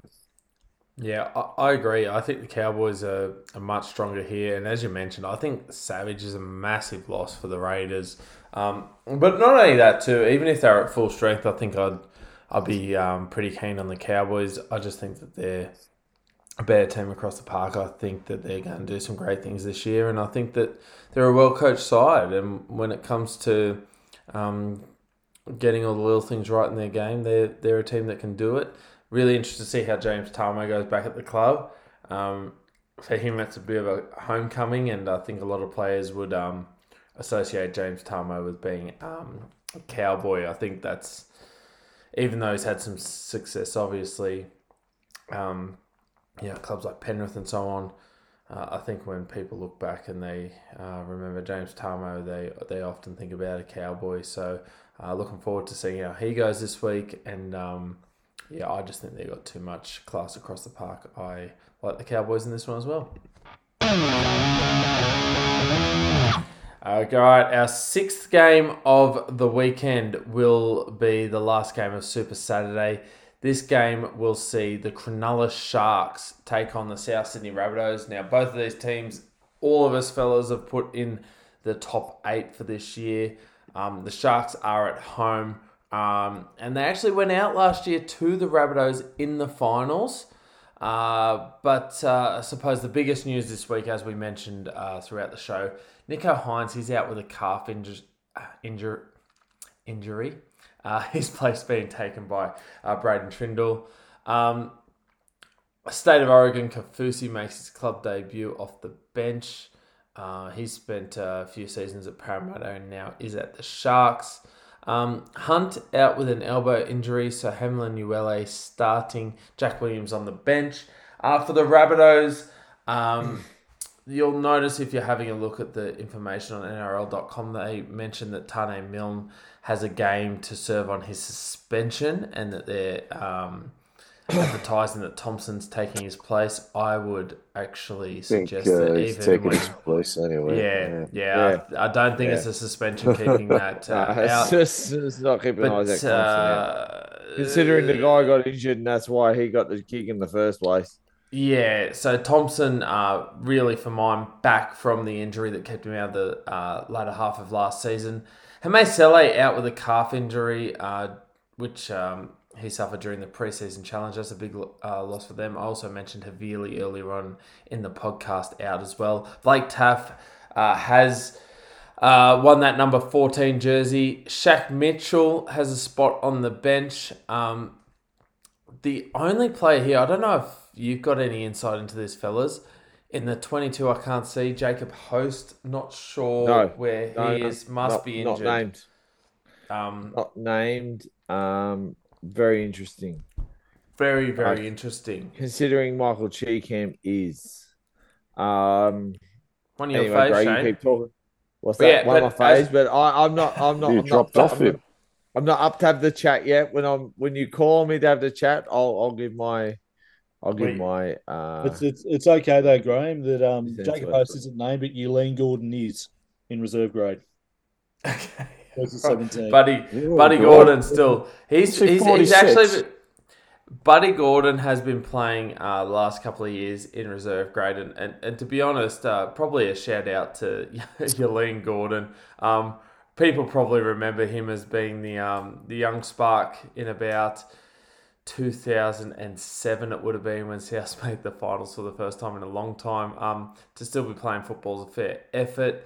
I think these days he's playing in the back row, but realistically, he was still out of Penrith as well. He did, yeah. But realistically, Benny, with the omission of Nico Hines, I know the betting agencies have swung the odds in the favour of the Rabbitohs. I think a lot of punters this week, Ben, will be saying that South are probably the safer tip based on the fact that Nico is missing for the Sharks. He's X factor, complete X factor for the Sharks. He without him steering the team around, they don't look like the complete side that they are. Braden Trindle's really good, but without Matt Moylan taking the wheel a little bit and sort of guiding them around, I think Souths just look complete. And I'm actually excited to see Isaac Thompson get a run on the wing this week. Last few years he's looked good in reserve grade, but I mean there's not much to dislike about the Cronulla side across the park either as well. If I was the Dolphins and I had my open salary cap, the first bloke I would have signed was Dale Finucane. The second bloke I signed was Cameron Murray. The two locks, fantastic. Britton Nakora and Kolo Matangi, be a great battle as well in the back row. Props are pretty well on par. Cam McInnes, an extra ex-South boy in Dragons. Well, I've actually thought they might have played Finucane into the back row, moved McInnes to lock. Wade Graham on the bench is an interesting one too. So I wonder how much Braden Trindle's going to play, if Wade Graham's going to come on into the halves or he's going to come on to an edge. But I think the only thing that's sort of, Jacob Host not being in, Liam Knight's still a little bit off as well, isn't he, coming back off his ACL? Yeah, there was also some other implications with Liam Knight too. I know it broke this week that he was also struggling with and he actually has come out and said that recovering from the injury, he's had some issues with alcohol, and he's actually been off the drink for a little while, and he's been seeking assistance for that. So there's some challenges there for Liam Knight as well. Well, I think forward-wise too, I think Daniel Saluka Fafita will. I think he'll push Shaq Mitchell for a bench spot. But I think South comfortably without Nico comfortably. Hines. Wow. Are you as confident? Yeah, pretty much. I reckon they'll do a number on Cronulla. Wow. Well, you reckon, Griffo? Do you have that same confidence in South Sydney that Benny's got? That yeah, I do. They can knock off a team that you've got coming second. Oh no, I dropped him down to fifth. Oh, sorry, I changed it.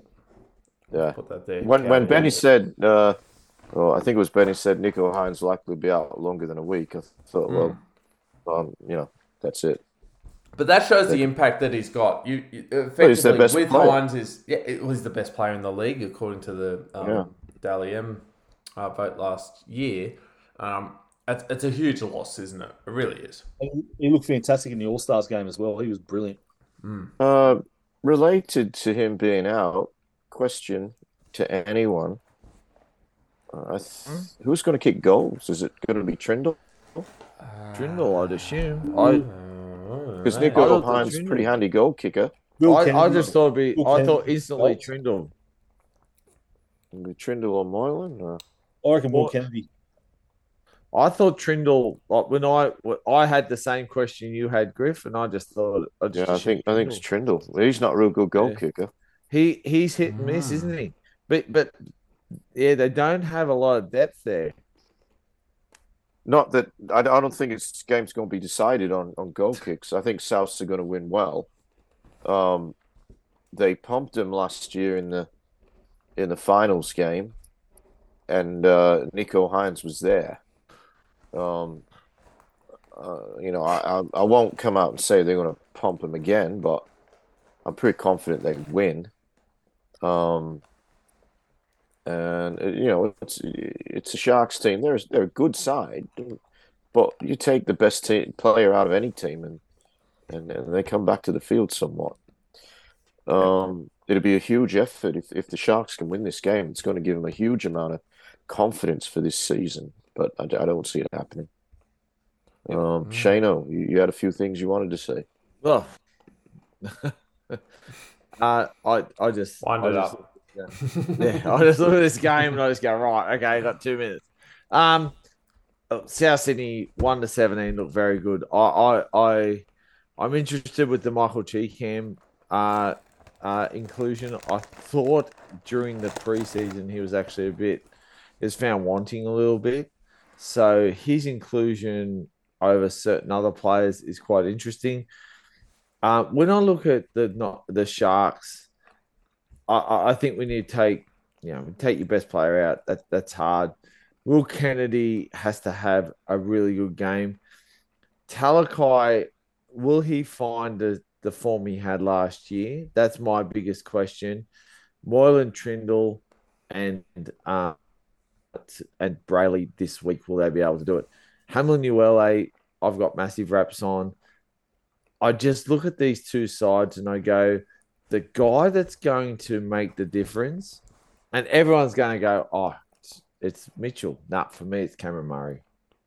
I think Cameron Murray in at lock, just being that ball-playing lock, putting it out wide. I think Keelan Kolomatangi running wide, again, ball playing out wide. If there's one feature that Dimitriev's got, is that he wants all the forwards to be able to play the ball and not pass the ball, I should say. Everyone has to play the ball. But I think that's a really good thing. Blake Taft's the guy for me. I just want to see what they're going to do with this kid. He's got talent and bucket loads.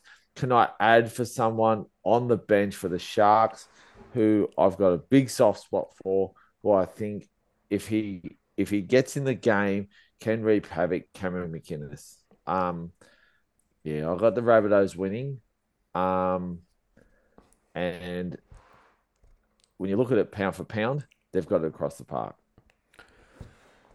Yeah, it's a bit of a different preview with Hines being out. I feel like this game earlier on in the week was, it was a bit of a worry. It was one of those things where you think, oh, geez, this is going to be a really tough game. But I just think that Nico Hines being out for the Sharks really pushes it in South Sydney's favour. I think our preview would have been very different, fellas, if Hines was playing. But it's all ifs and buts, and he's not there. So I think most people in your tipping comps this week, guys, will be tipping the Rabbitohs.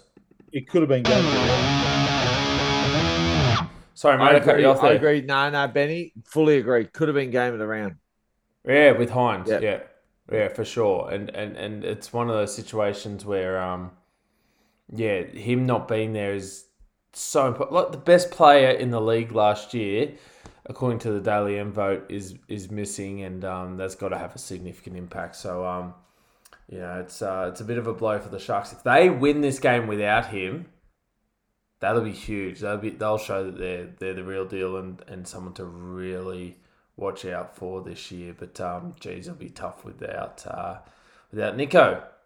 To answer your question about goal kicking, guys, I just went and crunched the stats. Matt Moylan pretty much has stopped kicking goals after he left Penrith. He's only kicked 4 goals for Cronulla. since he's been there. Braden Trindle. Doesn't it really? It'd be Trindle. Yeah. Sunday. The first game on Sunday will be 4 o'clock. Given this time of year where it's still daylight savings, still a bit warm, we have the 4 o'clock and 6 o'clock game. But the 4 o'clock game is a very special one. It's going to take place at Suncorp Stadium in Brisbane.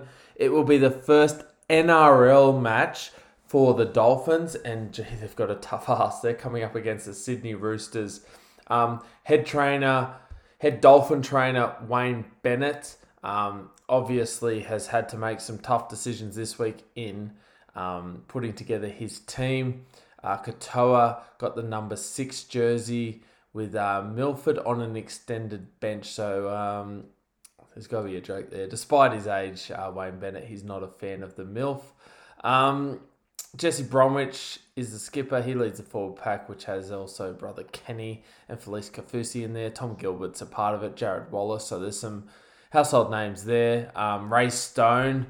Eels fans will be very familiar with Ray Stone. He's going to play his first game since that ACL injury in round 3 last year. He'll come off the bench. Herman Sasa hurt his elbow in the trials, but he's good to go. Plenty of talk about the Dolphins in their first game there. The Roosters, big out for them. Joey Manu, arguably their best player, out after suffering a facial fracture during the preseason. Maria Hargraves also out with a back injury. Former Bulldog Corey Allen is going to play in the centres with Joe Suwali. Luke Keary's overcome that jaw injury and slash concussion head knock. He's going to take his place in the halves with Sam Walker. Brandon Smith is probably the biggest name signing that we're looking forward to seeing play his first game for the Roosters in an NRL game. Hutchinson getting the role in the number 14. As we mentioned before, guys, and we wish him all the best. Angus Crichton won't be a part of this team. That opens the door for Egan Butcher to start on the edge.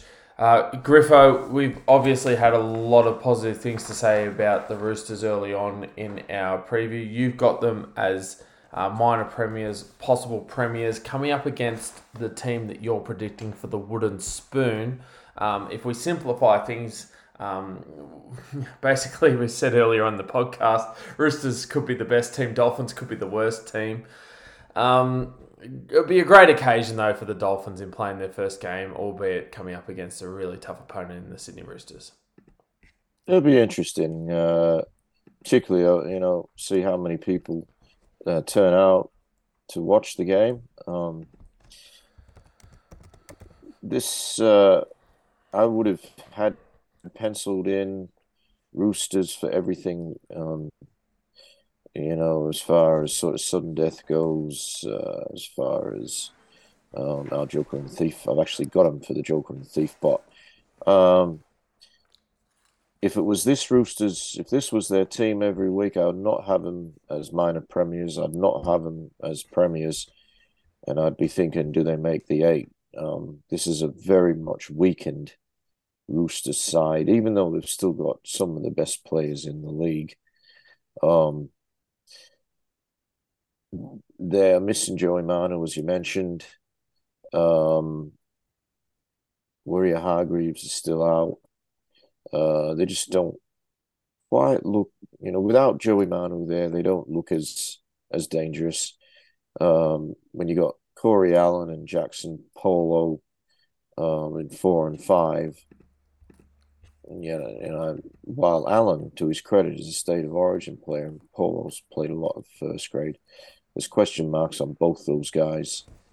On the flip side, or the flipper side, I should say, I don't see a lot of danger in the 3-quarter line for the Dolphins. I was about to say Redcliffe.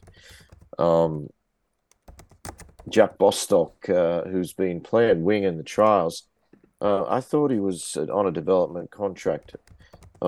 Maybe he is, because he's not there, and I don't understand quite why. But they got Roxor Diamonds, man, Asako. He'll be the goal kicker. Ewan Aiken's handy, solid. Brenko Lee, he's reasonable. actually new. I've never seen him play on the wing.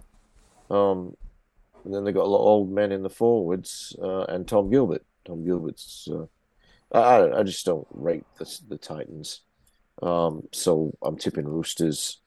Not as confident as I thought originally. With Crichton missing, Tupanu's not going to be around for a while. So when the Roosters have their best side on the field, they beat this team by about 50. Would you agree with that, Shano? 100%. I think Roosters will win.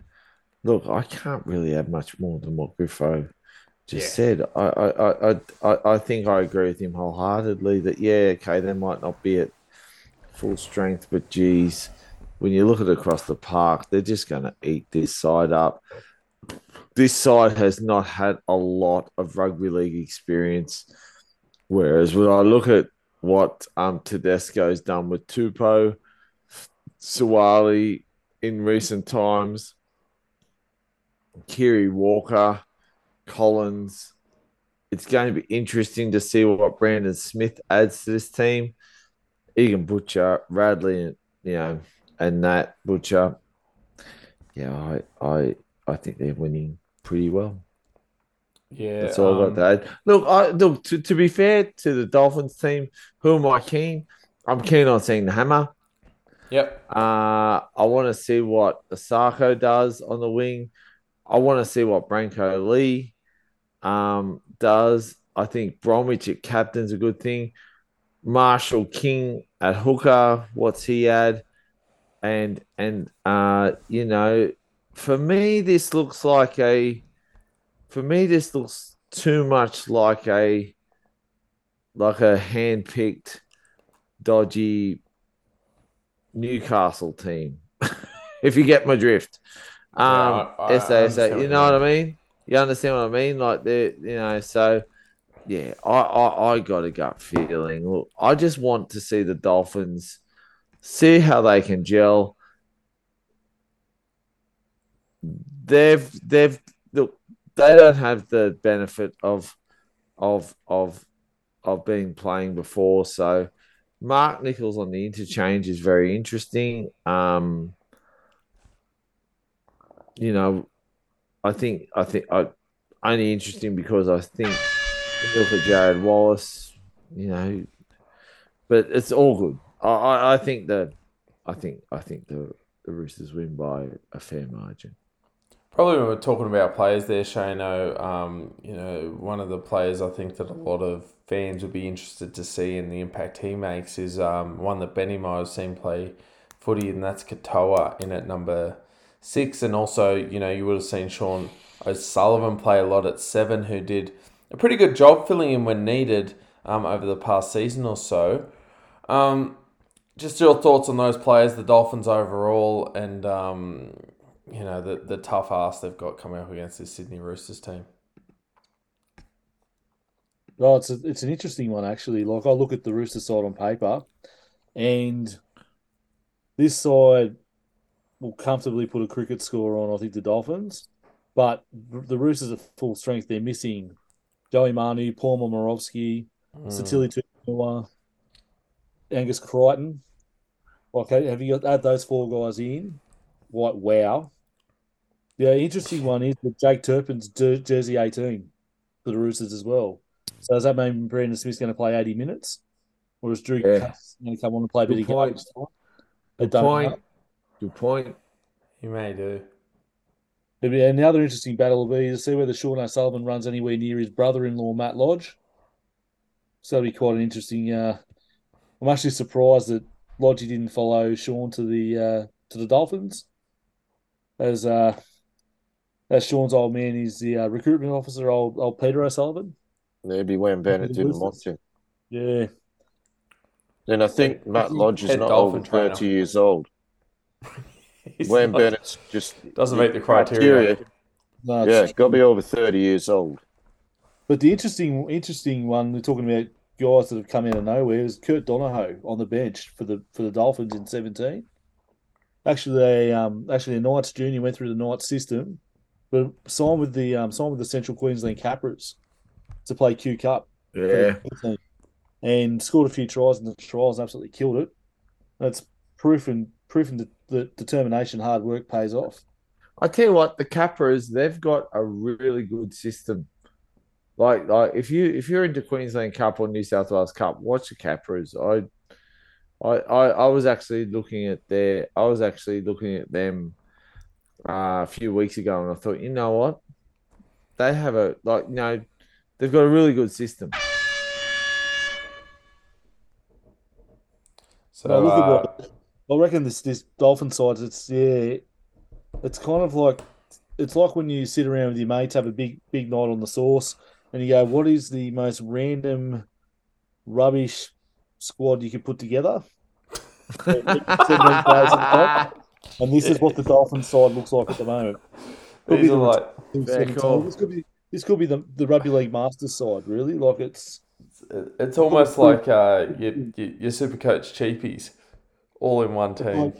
It's like Wayne Bennett, Robert Jennings. Did you mean was he thinking of Michael, who's actually he should be due to come back off his drug suspension pretty shortly as well. Mind you, his hair's a lot greyer. I've seen him around a bit. How old would he be? Mike's, I think he's about the same age as you, great. Yeah, geez, and I think I'm past my use by date. I know who's got Rugby league anyway. Surely, yeah. 36 is well and truly past. Yeah. I'd have to look it up, but he's sort of a forgotten man. Yeah. Oh, he's younger than me. There you go. He's 34. He'll be 35 in April. So dare I say another younger than me. Another Penrith junior that'll push, I reckon, in the Dolphin side in the next 3 or 4 weeks is Mason Teague, who is another one that a lot of Panthers fans are up in arms for. That Wayne came and signed. And they've actually got another young kid that they pulled out of SG Ball last year, John Paul Danevsky, who's a winger in the centre. So yeah, Wayne's got his fingers into the Penrith system, feeding down. Teague, he was the captain of that team that won the SG Ball, which traditionally was under 18s, but I think they put it up to under 19s. He's a lock, isn't he? Yeah. Yeah, because he was sharing minutes with Riley Smith in 20s as well. That's right, yeah. Yeah. So, look, I think a lot of people, the best way to sum this one up, a lot of people will be tuning in very interested to see how the Dolphins go, but very few expecting them to do much in that game, and I think it could be a real nasty one for the men from Redcliffe and head Dolphin trainer Wayne Bennett.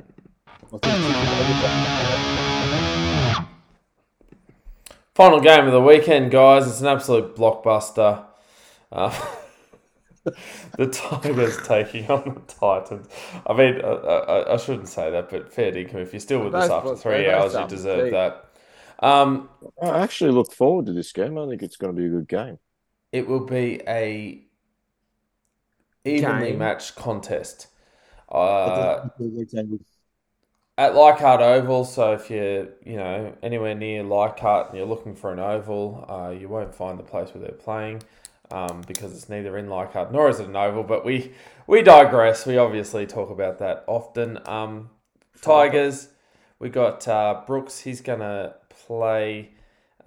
He's had that calf injury, but he'll be there this week. The big talk, I think, around Tigerland is their new captain, Api Coruscant. He'll be there. David Clemmer, Isaiah Papali'i also coming in. So some big names coming into the Tigers side. Not sure what's going on here, guys, whether you've heard too much. There's no John Bateman. He's not long arrived from England, but he's not in this side. From what I'm hearing, the club saying he's rested. Not sure. I heard the chairman talk about him yesterday. He's only been in the country for about a week. There were reports coming out that he was going to be out for a long time with an ankle injury. Chairman came out and said the only reason he's not playing is because he's not been here long enough and had enough time to to basically learn the plays. And he should be right for next week. All right. 360 North, I'm saying he's acclimatising. He's acclimatising. Today's smoke and mirrors story. Didn't take St Helens long. No, not at all. There's a bit of a lead-up game. Good form on the drink down at Panthers. Took him a week. Took him a week and 14 schooners at the Squires Bar. A visit and then to they went to the Masters Builders at Wollongong. Anyway, the player I've been talking about a bit in returning to NRL, Tommy Talau, I think he's one to keep an eye on.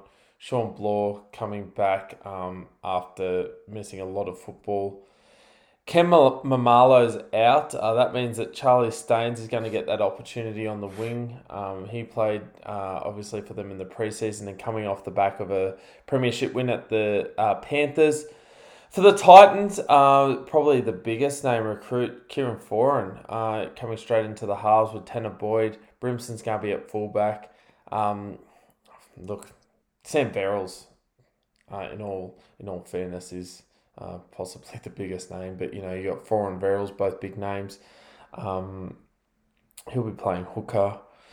Jaden Campbell's got that number 14 spot off the bench. We're seeing a lot of the impact off the bench. I think it shows a lot of the fitness of the players these days, fellas, with your utility 14 and 2 or 3 forwards on the bench. But for this one, we've got 2 teams that none of us have in our top 8, Shano. The Tigers coming off the back of a wooden spoon last year. The Titans, many people have talked about being disappointing last year after making the finals in previous years. How do you see this one going? Because it is a bit of a different Tigers. Hard game to pick. I agree with Griffo. Dubbed a certain game? Tongue in cheek, people go, this is actually going to be a really, really good game to watch, because we've got the Titans who say we're a top 8 side, the Tigers who say we're on the straight and narrow, and you know what? I can't split them. I look at them pound for pound. Laurie, Brimson, I just think you got Naden, Shoopdog, Duahi, Foran, Brooks, Boyd, Coruscant, Verrills, it's really, really close.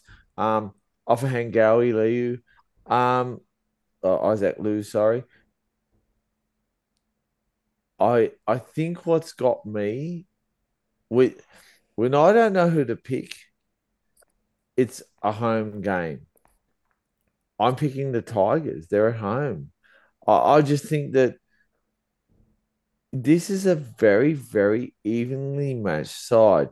The 2 guys I will say for the opposition who I want to see play is Big Tino and Fafita. I think they I hope will add something. If Tino, Fafita and Verrills can steer this forward pack around and all of a sudden give Tanner Boyd and Foran some room where people like AJ Brimson can come in the background, well, it could actually be well and truly in the Tigers. It could be well and truly in the Titans' benefit, and they'll beat the Tigers. But I just think the Tigers in this one, I can't split them, so I'm picking the home team. Is it as simple as that, Griffo? Are the Tigers at home? Is the home ground advantage enough for them to get a win, which would be a great start given the fact that they're coming off a wooden spoon last year? No. How's their home record been over the last 4 or 5 years? The record anywhere has been ordinary. That's right. That's so I don't read into that too much.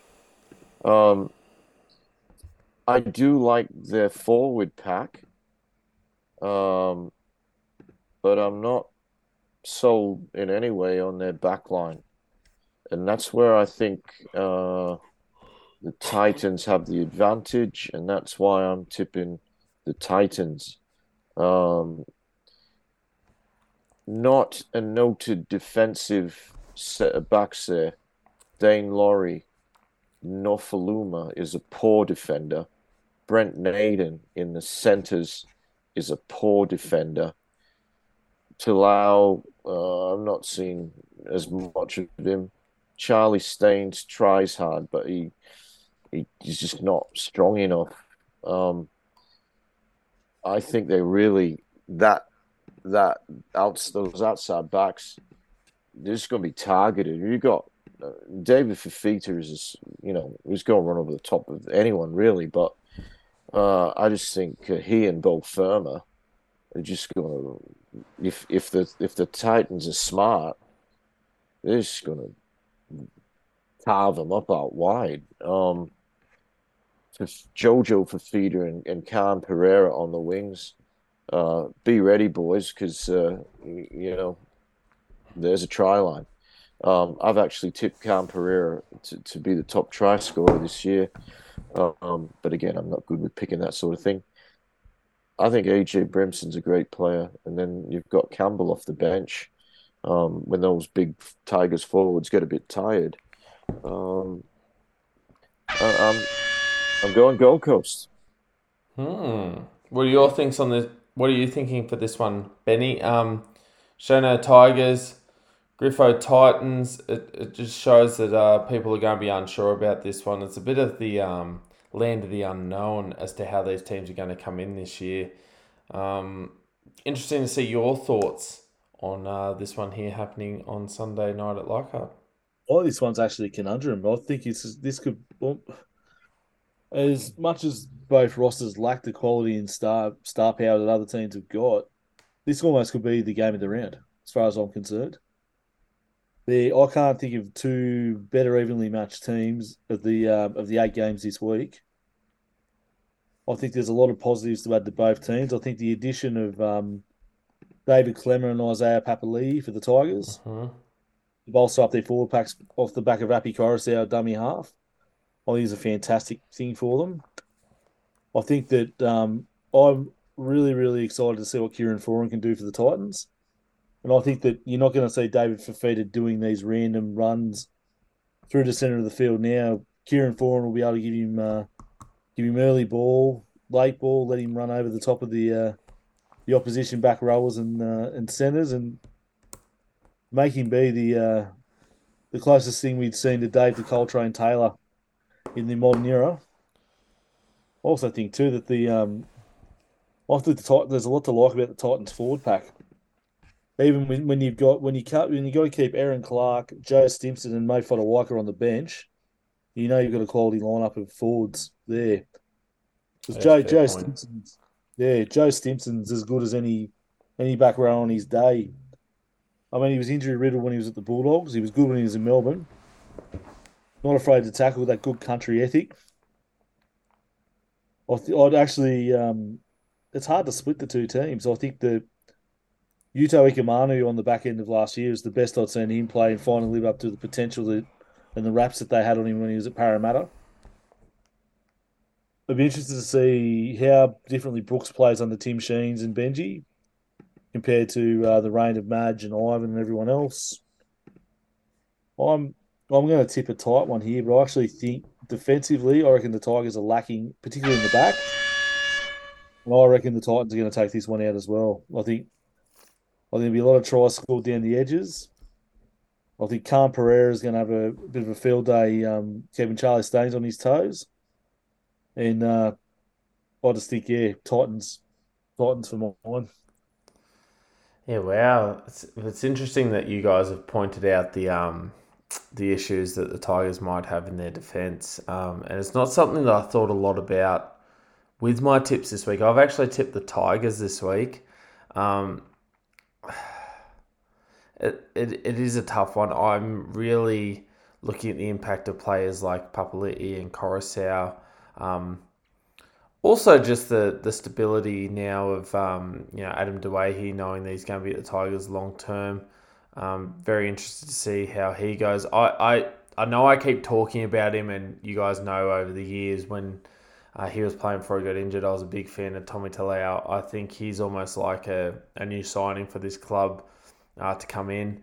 I don't want to downplay some of the talent in the Titans squad, especially Sam Verrills coming in and Kieran Foran.